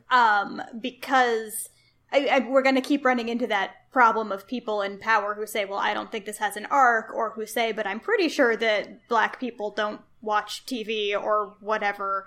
Like, if they are the people in power who are allocating the money to decide what gets made and what doesn't, then we don't see that change. And I think most of the media that we've described is like, this is something that people have a strong reaction to and feeling represented, whether it's Captain Marvel or Black Panther or Luke Cage, is media where the team behind it, the team who masterminded it and who wrote it, are from the community that it's about. And I think that has to be a really, like, that has to happen more right. in order for all of the additional changes to also happen. And that's also an issue with systemic racism, systemic marginalization in our culture, because in order to get into those kinds of positions, to be able to make those movies, you have to break barriers already. There are barriers in place where it's just harder for you to become a writer, a director, a producer in Hollywood if you don't fit a particular mold. And I don't think I need to spell out for anybody here what that mold is, but it looks a little like this. Yeah. Miss Exel, one of the people on the chat, wrote in something, and I hadn't really thought about this, but it's a very interesting point, that film schools are often where a lot of this starts, because if they're a lot of the professors there are men who have, as you said, Jessica, that received wisdom, and so it just keeps getting passed on of, like, you know, an action movie is Captain America, a action movie for women is Captain Marvel, you know, that it's not the default in that same way. As you said, we're seeing... and it's also... sorry, Jess? I was just going to add to that, if a female-led genre film or action film does not succeed, first of all, like, it has to fight to get made. It has to fight to get released with the same kind of push that male-led action film does. And I'm talking about things like the all-female Ghostbusters, Birds of Prey. And then if it doesn't, even if it does well financially, if it doesn't do better than any movie has ever done before, then it's called a failure. Right. Mm-hmm. There's no room to be a mid-level, good profit popcorn movie. The standard, the barrier you have to break is here, where the bar for any stock media, which is already a terrible and loaded term to use, is down here. It's ridiculous. But that's the systemic, right? I'll say one thing also on representation, and this is purely from my own perspective, but I think it's interesting given the conversation we were having before about how much these movies need, the punch-em-up fight. For me, I think one of the most complicated forms of representation then is that of disabled folk, because so much of this is about the perfection of the physical form and the ability to do crazy physical things. And I know that for me as a disabled person, for our listeners who don't know, I spend a lot of my life in a wheelchair because I have a prosthetic leg. There's always something very frustrating there because I'm almost never going to see myself on screen. And when I do, it's almost always someone who, whether because toxic waste got dumped and so he has super hearing to compensate for his blindness, or the Force allows Yoda to forget that he has a cane and bounce around like a Force-wielding pinball, or whatever it is, like, we very rarely get superheroes who are actually able to be superheroes and be disabled, not either superheroes in spite of their disability or even more superheroes who use their superpower to not be disabled. And I know... Professor X is one, but as we've mentioned, he's terrifying. Well, yeah. You don't want to look up and be like, oh, I want to be more like that guy. Yeah, we had Oracle for a while, but now she's back to being Batgirl. So good. Yeah. And we haven't seen, other than like a couple animated shows, we've never really seen Oracle on... Oracle's never been in any big budget movie, has she? She had a show, Birds of Prey. It was in like 2004, and it was terrible. Okay. Well, I hope she'll be in the next Birds of Prey movie because that first one was fantastic. Yes. But with no love scene with Bruce Wayne ever. So let me time check, folks. It's a little after 7:30. We've got a couple more questions we could go through, or do folks want to start wrapping up right now? Where are folks on time ability? Oh, time. Okay, I'm good. Yeah, I can do another 20 minutes or so. Yeah, you got about that much out of me, and then I literally turn into a pumpkin, and that has to happen off camera to keep the magic alive. There you go. Yeah, we don't want any apologies. Mr. Carroll, we can start having cameras malfunction. Ask a question. So for some reason I've got someone doing yard work right outside my room, so that's why I've been quiet. I had to turn my mic down because there's someone going zzz right outside my window. No problem. So Susan Alastoris also asked, what's the relationship between heroes and cops? And I think we kind of addressed that somewhat. So let me just skip to another one I wanted to ask, which is, what's the line between a hero and a vigilante? And then the next question is going to be, who's the villains you agree with? But let's start just with this one. Like, where do you draw the line where someone is supposed to be being a hero, or I guess... What is the line to you when someone is no longer being a hero? And I think of it as vigilante as sort of what they cross into, but if you have a different framework, what's that framework? I definitely would not necessarily... Like, I see where you're coming from with that. And I'm like, oh, that definition makes sense. I would define the difference as having to do with, A, whether they're sanctioned, and B, their power level. Because Superman is technically a vigilante. Like, nobody told him he could do anything that he's doing. He's just doing it because he can. But nobody would call him that because he's so nice and he flies. Whereas... Does the mayor thank him, on the reg? So he's got the key sanctioned. to the city.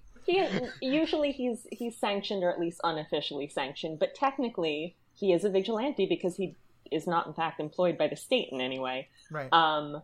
But I don't think anybody would call him that, whereas somebody like Daredevil, definitely a vigilante. And then Batman depends on the story. So I think for me, it's a genre classification rather than the ethics of their actions. Right. Would a better way to describe it be the difference between justice and vengeance? Because I guess that might be more what I'm going for. For me, or at least, maybe hero versus anti-hero. that's fair. So, because for me, I think Frank Castle, especially in the Punisher Netflix TV show, I find an incredibly compelling character. If some major writing problems in season 2, especially, but to me, somewhat in season 1, but especially by season 2, I can't see him as a hero anymore. In large part because to me, I see him as someone who's out for he has been personally hurt and he wants to have revenge on them, rather than a justice idea of I want to prevent this happening to other people in the same way. That's where I kind of draw the line. But for others, where would you draw the line of when does someone stop being a hero and start becoming an anti-hero or maybe a villain or however you define it? I think motivation matters a lot. If their motivation is trying to make the world a better place, more often for me they either fall under definitely a hero or definitely a villain, depending on their angle of approach. Mm-hmm. And very rarely does somebody who's trying to make the world a better place or trying to improve some circumstance actually end up in that, as Jess defined it, the anti-hero realm, which I think it's what's the word I want to use? The hero, anti-hero, villain Spectrum? Trichotomy is tracheotomy. No, that's when you okay. Troika. Troika. Spectrum. We'll go with Spectrum. Move on. Anyway, so they very rarely fall in the anti-hero line because to me the anti-hero where they come out where it is clearly more that is when it's a more personal motivation. So a lot of early incarnations of Batman in his own stories, he sort of starts in sort of more that anti-hero, like I'm doing this because my parents got killed or something along those lines, right? I'm doing this because I have some unresolved issues about crime and how it relates to me personally, rather than like actually trying to make systemic changes. And so when their motivation is because of something they personally want, I find that their actions and that motivation tend to make them feel more like that anti-hero character. And that's where Frank Castle basically lines up throughout Punisher. Is he's definitely about his own agenda and what he wants out of it. Right. And I think for me that becomes particularly important because it goes to that other question of when it's about your vengeance and your own agenda, any sense of what the community you're in theory protecting wants goes right out the window. It's hard though because I don't see Punisher that much different than Batman, with the exception of course, one kills and one doesn't. Like from right, one kills and one doesn't. Bruce From a Wayne's motivational so mad standpoint, right now, and I'm really happy about it. From a motivational standpoint, yeah, I agree. Go on, that's what I'm getting at. Sorry. Yeah. You're talking about motivation, and you're talking about how he has a personal motivation. I don't think that Frank Castle is out for vengeance. I think he is also trying to destroy the system, and he's more about a specific group of people. He's not just trying to fight crime, but he is this horrible thing happened to him, and he wants to bring down the people that did it. So from a motivational standpoint, it's very similar to Batman. My parents died. I don't want that to happen to anyone else. It would be nice if if in the Punisher show we saw some evidence of other things they were doing and he's trying to stop. Yeah. That would be kind of nice. Because it does come off as just purely vengeance, which maybe it is. I think also if you look at his name, there's that like is his fair. motivation He's not is the right mentor, there in it. Right? Yeah. I mean, the bridge builder. I don't disagree with you. I think it also depends on where they are in their stories. Frank definitely moves from I am going to avenge my family to I'll just kill all the criminals because they should be killed. If nothing else, it makes me go back to that question of accountability and stuff like that. I would love to see a world in which there's a Justice League, there's an Avengers, whatever it is, but the first day you show up and say, hello, I have this incredible power, or I'm really good with a bow and arrow, or I have lots of money. I would like to go kill bad guys, please. The first thing they say is, okay, tell us about your trauma that caused you to be here. Now please go sit down with this licensed team of therapists, talk about your trauma. When you have come to a point of resolution, and you're not actively projecting your trauma on every person you meet, then we can give you your license to go out and be a hero. Because I think that's kind of where I come from in a lot, is when it's Punisher to me is the best example of this, but it's where I am still so dealing with that trauma and whatever it is. And it doesn't always have to be trauma. And I myself am someone who dealt with trauma. I'm not going out and trying to kill the people who did it.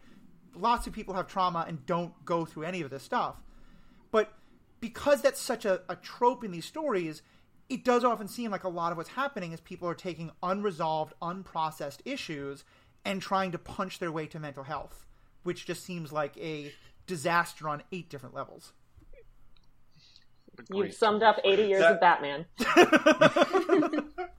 That'll be the title of my next self-help book. Punch your way to to a better life and a better you. Punch your way to a better you. Ship it. It'll be a martial arts textbook. Has anyone ever written the I don't want fanfic like erotic, but just the fan fiction of Bruce Wayne sits down with psychiatrist Harleen Quinzel? Because I think probably the regular and the erotic exist. Yeah, yeah, I'm sure all. That'd be such an interesting take. Anyway, anything else on the hero side of it? I do think it's kind of subjective. I mean, I think most characters are the hero of their own story, and It's like, what do you think about what they're trying to do? What do you think about how they're going about doing it? Like, you can kind of decide a lot of the time whether you think someone's a hero or not. I think a lot of heroes, not so much heroes, and some villains, maybe not so much villains, but yeah. Light on examples there, but I'm sure everybody can. It's honestly, I think it's because it's so pervasive that thinking of like an iconic example is difficult, because you could pull a hero out of a hat and probably find an example. Right. Well, it's very pervasive. And then I guess the last big question I want to ask is, who are the villains you agree with sometimes? Who are the villains who you felt like maybe on some level ethically they either could have been more of a hero, or you at least see where they're coming from in a way that makes it hard for you to say, like, oh, that person's terrible? Poison Ivy. Yeah? Say more. Yeah. I mean, we're destroying the planet. She's right. Yeah. Yeah, what more do you have to say? Basically, all of the eco-terrorist villains who are just right, but then, like, it's like, well, but how about you don't kill everybody? Yeah. I don't know, Thanos, but he was only half right. Yeah.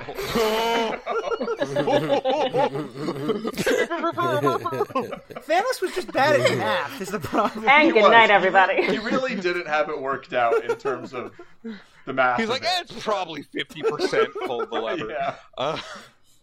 Oh God, I had one, and then you made that very good joke, and then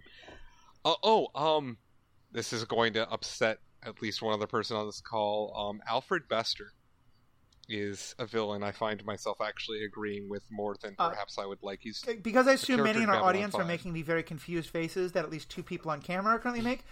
This is the head of the organization of telepaths in the television show Babylon 5. No, he's a very influential member of the telepath. Just to give the 30 seconds, basically this is a world in which because people are so scared of kind of actually like the X-Men world and what you were saying, Jessica, about them being oppressed, because everyone is so scared about telepaths having the power to just take over the world, they wind up being actually very restricted and very, very oppressed. And Bester is the sort of lovable villain who is using telepathic powers in ways to fight for... He's very much a Magneto figure, I think. And that was exactly what I was going to say, is you could shorthand Bester as Magneto and make the exact same points that I'm going to be making, only with a framework a lot more people would understand, I think. But to me, Bester, because he was portrayed by Walter Koenig, has a special place in my heart, too. Yeah. Walter Koenig being Chekhov for Star Trek fans. Yes. Killmonger came up earlier. I think he's another... I mean, all of these characters, I don't think... Nobody's like, yep, they should be allowed to continue doing exactly what they're doing, but they all raise valid points. But I think also it speaks to a larger problem with the genre, where so often the motivation for a villain is that they are hurt or traumatized or disenfranchised in some way. I mean, how many of them are mentally ill? How many of them have been, like, victims of the collateral damage of what a hero does? And then they, look at whatever random object is lying next to them and they're like, that's my theme. I'm a villain now. And it creates this, this world where we have these white, straight, cis, male billionaires beating up marginalized victims of trauma. If we just maybe had Bruce Wayne spend $10 million on safety at chemical plants, how much better would the city of Gotham be? Like, just put some fencing over the vats, Like, but then I think he'd be cutting into his own profits from the definitely Wayne Enterprises owned chemical facilities. Yeah, also true. Look, the ethical billionaire doesn't exist, is what I'm saying. But Jessica, I think you make a very good point there that a lot of times it seems the villains are either people where we utterly agree with their goal, we just maybe don't agree with their method, or they're someone who is forced into a position of desperation by incredibly terrible circumstances that, if the circumstances were different, maybe they wouldn't have to do that. If better healthcare existed in Gotham, maybe there isn't a Mr. Freeze, let alone like 10 million other different levels of bad guys and stuff like that. So, yeah, I think that's another very interesting take on villains, where you look at, like, what's the circumstance that made this person feel like they have to do what they have to do. I think the comic Squirrel Girl, which recently ended, actually interrogates this brilliantly, because Squirrel Girl's first response to a villain tearing up the city is always to go, hey, what's going on? Like, why are you so upset that you feel that you need to do this? And most of the time they're like, oh, because of this. And she's like, all right, we can solve that problem. Yeah. And then the problem is solved. And also there are squirrels. Like, what more could you want? So for me, changing tone a little bit, I forgot every villain I had ever heard of when this question was asked, and so I googled list of villains, and the one that struck me as the most sympathetic on the list that I found was the Grinch. I like it. And Go that's on. a joke answer, but also it's not a joke answer, because as somebody who doesn't celebrate Christmas, the entirety of November and December are extremely excruciating. That's very fair. And I would like to be able to be grumpy and not feel like there is this thing that I am being told I am wrong for not wanting to participate in, and maybe people could stop singing Christmas carols at me. And so, joking but not really joking, I find the Grinch very sympathetic. And I think that there are things that could be...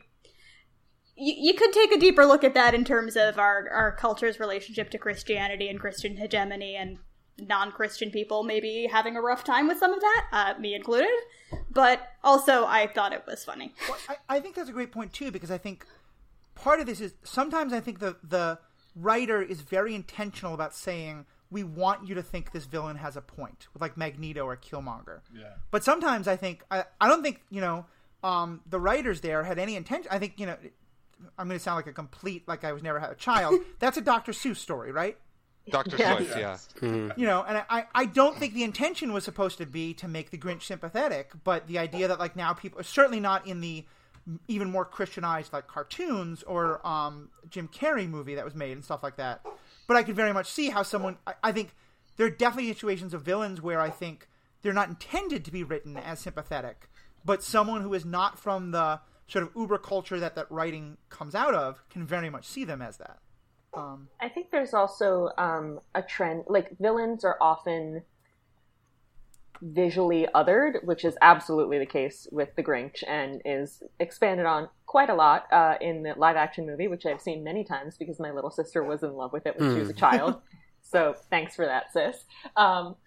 But also, this is more of a Disney movie thing than a superhero thing, but it's absolutely still a thing in superhero universes. I have seen many LGBTQ people saying that they relate to Disney villains because they are queer-coded. Yeah. And that, again, absolutely a thing with comic book supervillains, particularly Batman villains. But, like, when the only way that you see your expression of yourself on screen or on the page is as a villain, because that's the axis that's used to other you, then you're going to find those villains sympathetic, even if their actions are, killing Mufasa or whatever.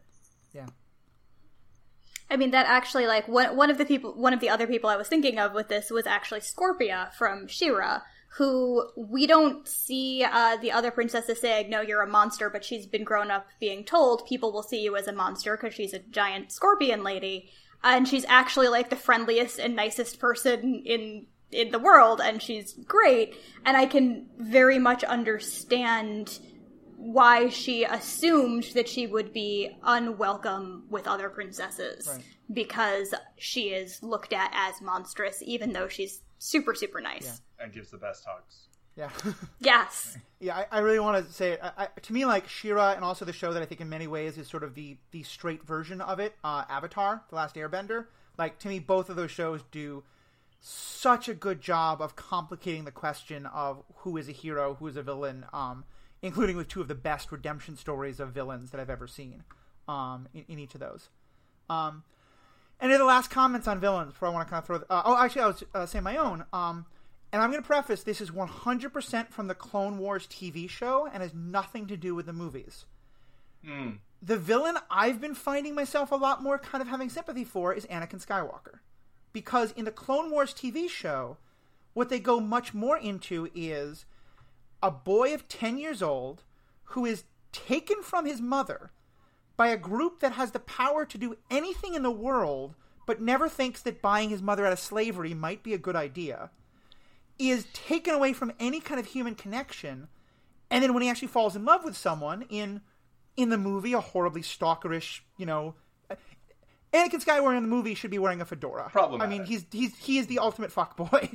But in the Clone Wars TV show, I feel like they give him so much more depth, they give him so much more interest, and they show him actually respecting Padme in ways that are really nice. But then also he just becomes this absolute pawn in the conflict between the Jedi and Palpatine, with all the problems of the Jedi being so arrogant and so hubristic, and Palpatine being the only one who actually pays any attention to him, that by the time I get to the end of it, I am so sympathetic to why he feels like Palpatine is the only one who cares about him and is the only family he has, and that he wants to protect that. And again, it's this thing where, like, anyone who hasn't seen the Clone Wars and has just seen Hayden Christensen is looking at me like I have three heads, I'm sure. But I do think that at least in the show, they make him such an interesting... Not because he's, like, you believe in his cause, but because you see how awfully he is treated, and you sort of understand, like, in his situation, I can see why he would make that choice. Yeah. One that I thought of... sorry. I was just going to say mine, if that's okay. Did you guys watch Watchmen? I don't want to spoil it. But I've read the graphic novel and seen the not very good movie right. adaptation. I'm talking about the new show. Yeah, I have I've not seen seen the the new show. The person they end up fighting in Well, let the me ask end... you, hold on a second. Are you all planning to watch the TV show anytime soon? Go for it. Okay. Well, I can even say without spoiling for those who have seen it. The person they end up villainizing in the end of that show, she just never did anything villainous. Just like, she just is someone that, she's a power seeker, I guess, but like, her ideas are all good, and the characters are like, anyone with that much power, we need to stop them, even though she's trying to do all good things with the power. Yeah. So that's an interesting villain. This is a very different piece of media, but that just makes me think of Sharpay Evans from High School Musical, who was right. Was also and on the was list cheated. of villains that I found. Mm-hmm. And And I almost said Sharpay, but I thought I had more to say about the Grinch that would be relevant. justice for Sharpay. I will confess that's not one I've seen, but I Me neither. I hope a lot of our Just fans have. Before we wrap up, I just wanted everyone to just process the fact that Matthew Westfox, who created the Superhero Ethics podcast, has now said that child murderer is someone he identifies with. So. He killed the younglings, Matthew. I've said a couple times I'm not Other really good with younglings kids. is different because of the spelling. I'm saying that I understand why he Yes, steps off the edge. Once he steps off the edge and falls into the pit of the dark side, yes, he's totally wrong. I get it. Yeah. Unfortunately, there's nobody else in here is familiar with it. There's a property I've been consuming again, like for the second or third time recently, where there's another example like this. It's you get to see the character's entire backstory, and it's incredibly tragic, and it's heartbreaking. And fundamentally, all they want is they want the truth to be acknowledged, right? That's all they're after.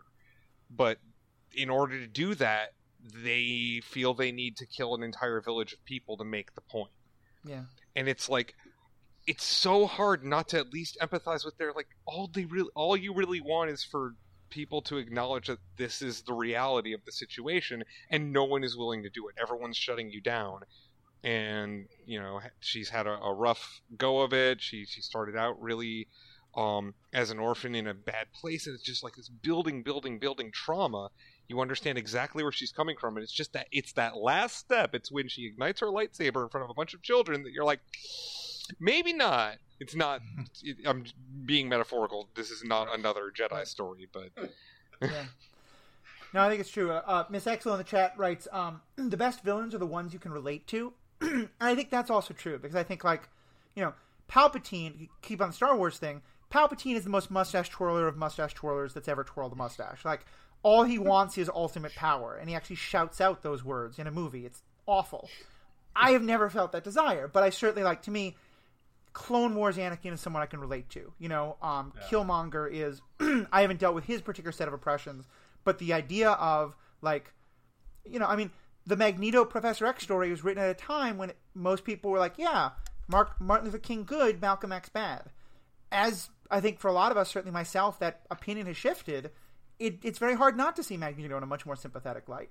And same with a lot of these kind of things. Because I think it's the Killmonger to me is another great example, because Killmonger's a villain where I can say, given what he saw of how terrible things can be without stronger social control, yeah, I get why he would want that. And I can see why that would be tempting, as horrible and wrong as it is. I actually disagree a bit with the idea that the best villains are the ones you can relate to. They are definitely, I think, the most compelling to watch. But I think from... if we're looking at these stories for ethical guidance, like... I can think of some people in power right now who might just yell, all I want is ultimate power. Like, that's I don't relate to Lex Luthor at all, but although he is sympathetic in Smallville, I would say. But in general, I don't relate to Lex Luthor at all. But I certainly see a lot of Lex Luthors in the real world, and I think that, like, we don't want to think that people could be that selfish, that cruel, that greedy, that hurtful, that bigoted without them having, like, a really sympathetic reason where we can understand why they would do that.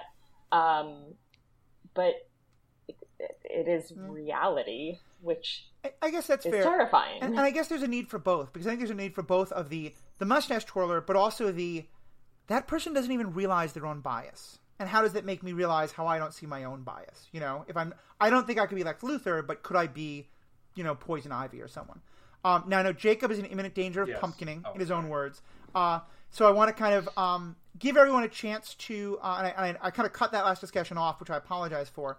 So I want to do this. I want to give everyone a chance, starting with Jacob, to give kind of their closing words. And I want that to be both, if you have any more comments on any of the debates we've been having, including the one I just had to cut off a little bit.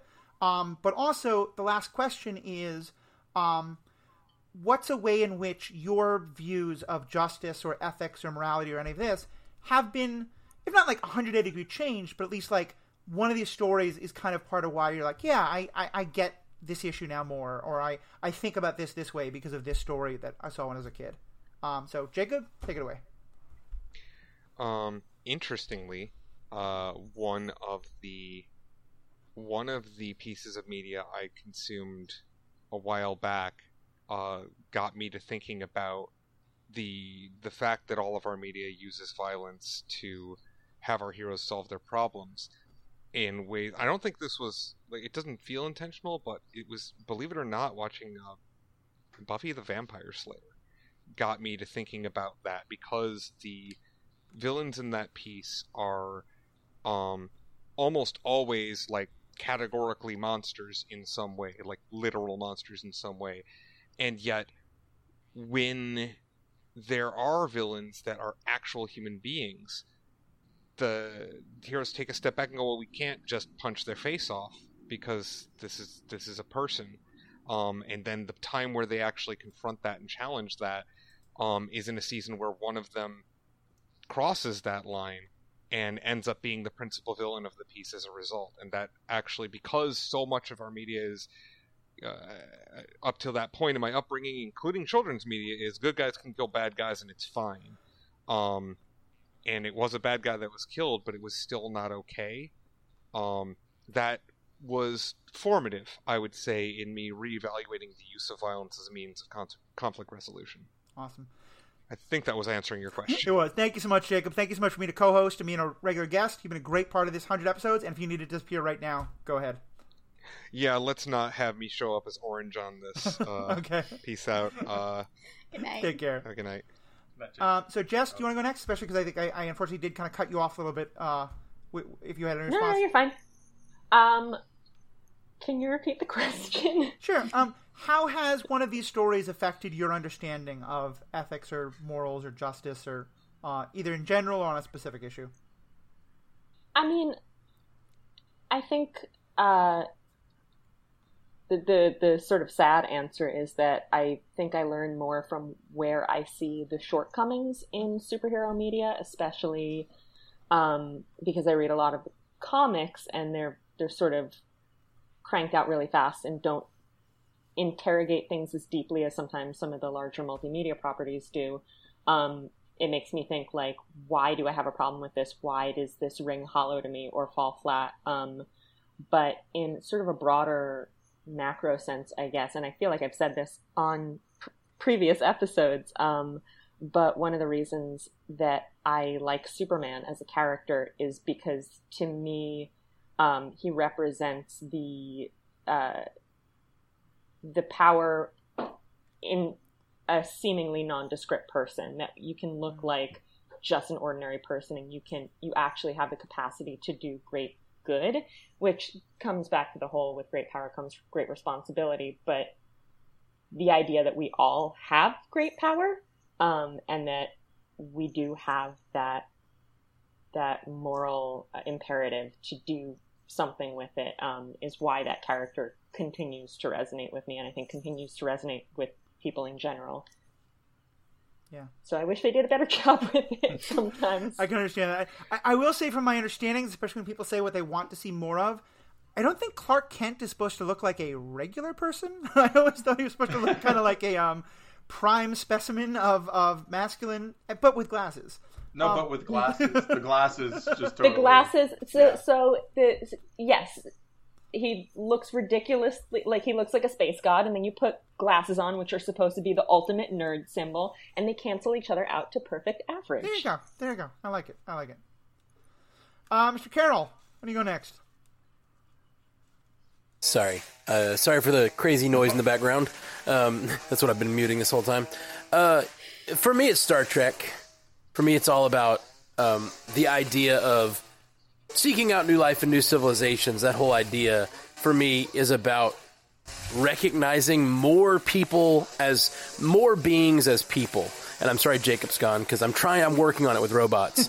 But recognizing, you see yourself, and someone else was talking about losing the idea of representation as an idea, or the idea of that something on screen has to look like you. But like that's Star Trek all over. It's like every story is a different kind of strange being, and they have to realize this strange being, that is so loud, I'm sorry, is a person is a being that is valuable and has its own perspective, and then they try to do that. So doing that in the real world is a challenge, because I don't agree that the people at the top, or people in power even right now, are pure monsters. Like, I think that they are human beings with their own motivations and their own problems, and some of them do horrible things that need to be stopped. But I think that by calling them monsters separates us from them in a way that doesn't allow us to deal with them properly. Like, I think we need to realize they're just people with their own motivations, and how can we come together and find a common ground. Like, I think that that's really important. And I know that there are people in power right now that do horrible, horrible things. And so Star Trek is the thing that has grown me from the small Alabama conservative to seeing more of the world, the humanity in more of the world. But it's also the thing that's making me look back at those people that I left and go, I was that, and I wasn't a monster. Like, how can I talk to those people, and how can I find their humanity, and, come together as a society, I guess. So Star Trek. And I'll just say, Matt, I'm going to turn myself as down. your podcasting colleague who has been consistently sort of pulling you to the left as much as I can over the last year or so, watching that journey, I think, has been really interesting. And when you and your partner on the MCU cast very clearly sort of started a podcast recently by saying, whatever else we think, this podcast is very much believing in Black Lives Matter and stuff like that. It to me it was a really beautiful moment of like both just that evolution, but also just the idea of like what responsibility we have as podcasters to not just talk about the cool fight scenes, but to talk about like why these stories matter and how they relate to the issues we talk about today. So yeah, and as we said on that show, like it's just we try to steer clear of politics on the MCU cast because it's a big, broad tent of people and we basically just talk about Marvel. We talk about ethical issues, but it's more about what's going to happen next. What character do we like? What are they doing? But like we said on there, Black Lives Matter is not politics. It's civil rights. It's like we just have to, yeah. Awesome. So and I was inspired by a lot of other shows, yours included. But a lot of shows were saying, starting their shows that way. And I just realized like the cumulative effect of a lot of podcasts being willing to stand up and say that, like.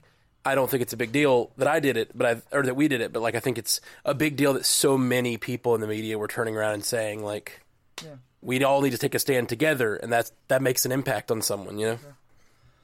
Paul, what about for yourself? I just want to say a comment about that I think there's a small number of people who have a lot of power in the world, and that's actually very represented in superhero fiction. But I think it's often easy to forget that a large number of people also have a large amount of power, even when each person individually, each company, each podcast, whatever, only has a small amount. Used collectively, it can be very powerful. And those moments in shows when like the hero's knocked down or whatever, and then their community does kind of like rise up and they're like, hey, you mess with Spider-Man, you mess with New York, or like whatever it is, it really speaks to that the large amount of people have a large amount of power, even when they don't individually have that much power.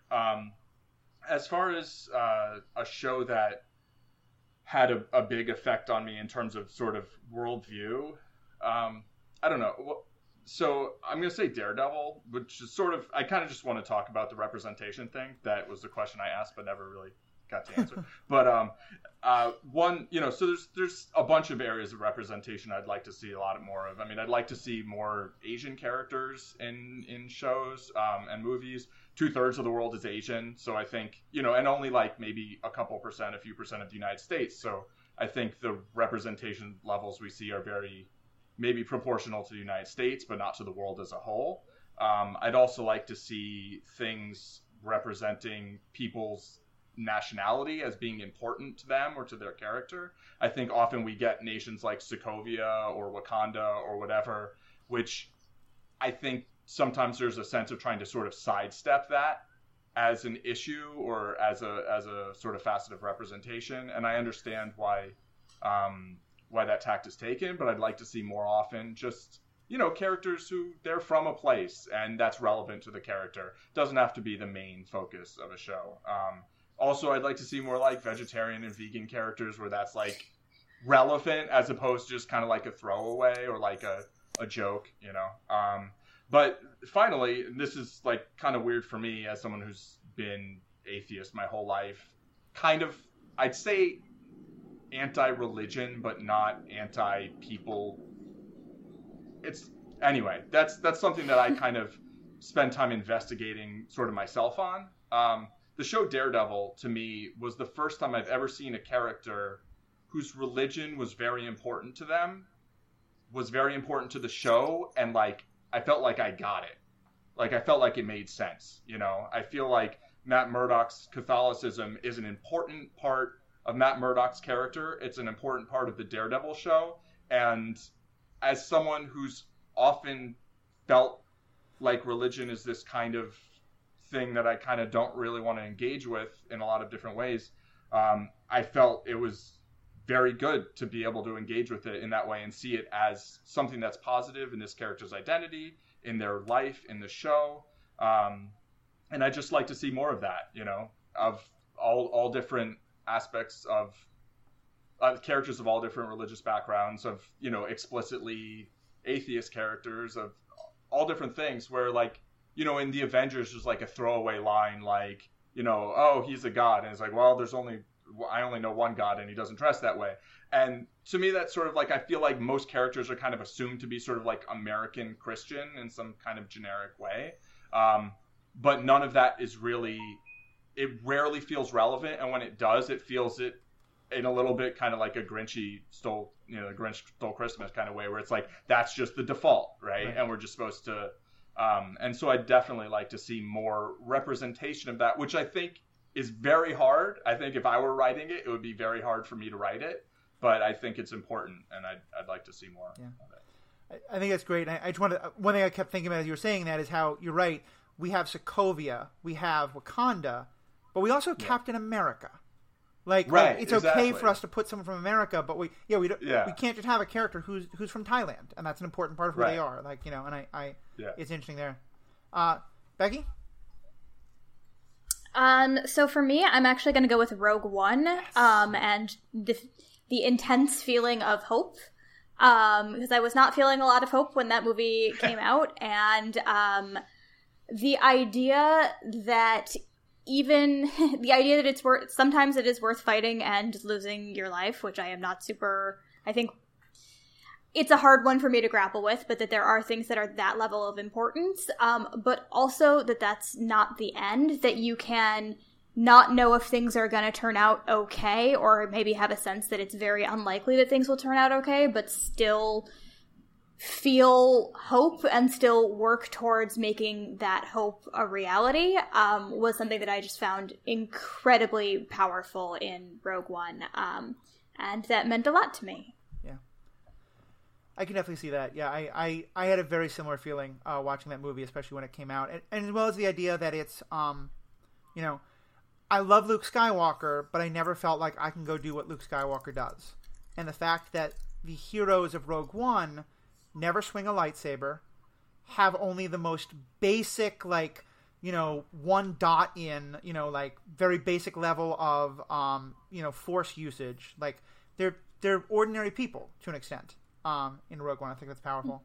And I would just say mine is also coming from Star Wars, and in part it's because it's the journey that I've been on with it. I fell in love with Star Wars as a young kid because I grew up in a home where people had very strong emotions, and where what I often saw, both in, like, the news I would read about, like, the Middle East, but also about, like, watching my family or my friends fight, was one person would get angry at another and thus not be able to hear what the other was saying because they would just be in that kind of red haze of anger, and no conversation would actually happen. And so, as a young person, the idea of, fear leads to anger, anger leads to hate, hate leads to suffering, and all that is the dark side, was one that was incredibly powerful to me and really helped me to understand, like, the danger of hating your enemy, and of starting to see that your enemy is less than you are, because then it can justify you to do terrible things to them.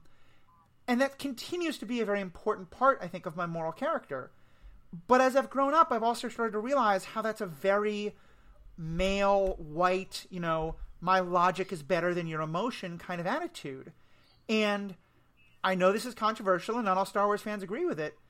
Part of why I love a lot of the animated shows, and I think The Last Jedi, is I feel like that they get it.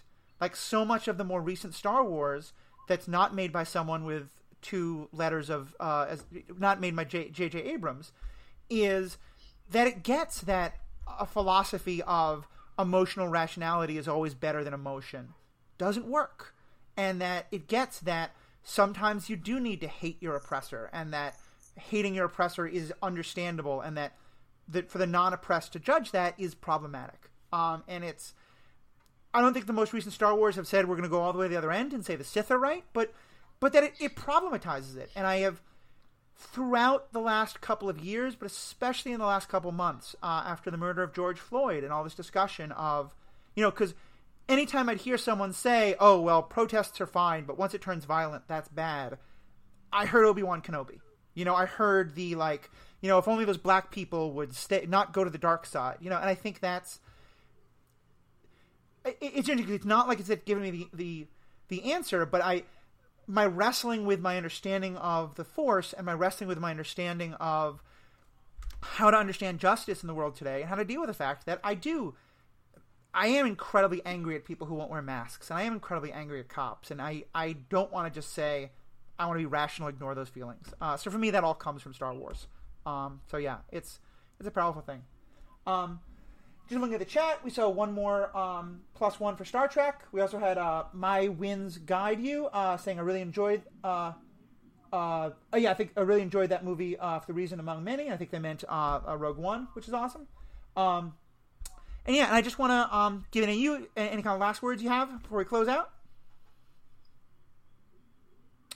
All right. Well, thank you guys all so much. Thank you folks all so much. You've all been such a big part of making this podcast what it was. You all have been great guests. You have helped me to grow a lot. Sometimes you've pointed out some of the problems with the podcast, which I've been incredibly grateful for because it helped us sort of find where we needed to grow and stuff like that. So to you all, thank you so much for being a part of this. To the fans, to those of you who participated in the live chat, or just who are listening now on the podcast and want to share your thoughts, please do. I think all of us like talking. All of us like hearing our own thoughts. But what I love is these conversations. And every time a listener writes in, every time we get Facebook comments or Twitter, it helps keep these conversations going. So thank you all so much. Please, both everyone here has mentioned, I think, some of the things they do. I know especially Jessica and Becky are both on podcasts of their own that are fantastic. And I would definitely advise you checking out. If nothing else, because if you go follow them and tell them how good they are, it's going to encourage them to create more content, which I really want them to do. So for my own selfish reasons, please poke them to do that. Matt Carroll, who hosted us today, this is all part of the Stranded Panda Podcast Network, which is has great content on. If there's a geeky media that you want to learn more about, they probably have a podcast on it. We have things on Star Trek, Star Wars, Marvel, DC. We're now doing stuff on the new PandaVision about Umbrella Academy and The Boys. I'm really trying to convince them to do She-Ra at some point soon. We have someone I know who wants to do something on the Disney universe. Check it out. Check out the great podcast. And if we don't have a podcast and what you love, let us know, and we'll see what we can do. So on behalf of everybody, thank you all so much. Have a great day. Before we end the stream, what's the name of y'all's podcast again? Becky and Jess? Or is it two separate podcasts? Two separate ones. Two separate. What do y'all do? My podcast is called Rachel and Becky Judge Things. My sister Rachel and I watch sort of whatever the internet is talking about, and we decide whether or not the internet is right about it. The internet is often wrong. And mine is Flights and Tights. It's a Superman movie podcast, so we have now covered every feature film that Superman appears in, and we have kind of been staring down the barrel at the TV shows, thinking like, wow, that's a lot of Smallville. So It's a lot of Smallville. Was it 10 seasons? 10 seasons, but my co-host is basically a Smallvilleologist, so she's fully qualified to discuss. And I've yet to watch either Smallville or Lois and Clark, and that would probably be the push I need. So Lois and Clark, man, it's so good. It's so good. I will say this though: am I right that Superman appears in the Lego Batman movie? I haven't seen the Lego I think so. Batman. Okay, so I But think that's incorrect. I think then there is a bit of movie that you've not reviewed. Live action. Okay, live action. That's We've covered the live action. Oh yeah, there's a lot of animated movies. Yeah, that's also true. That's also true. All right, well, thank you guys all so much. Matt, thanks for being a part of this. I'll send you, in terms of the follow-up and stuff, I'll send you that all offline, but I would ask you all to now hit stop on your recording and save, since we've had some technical problems. Wait, we were supposed to be recording?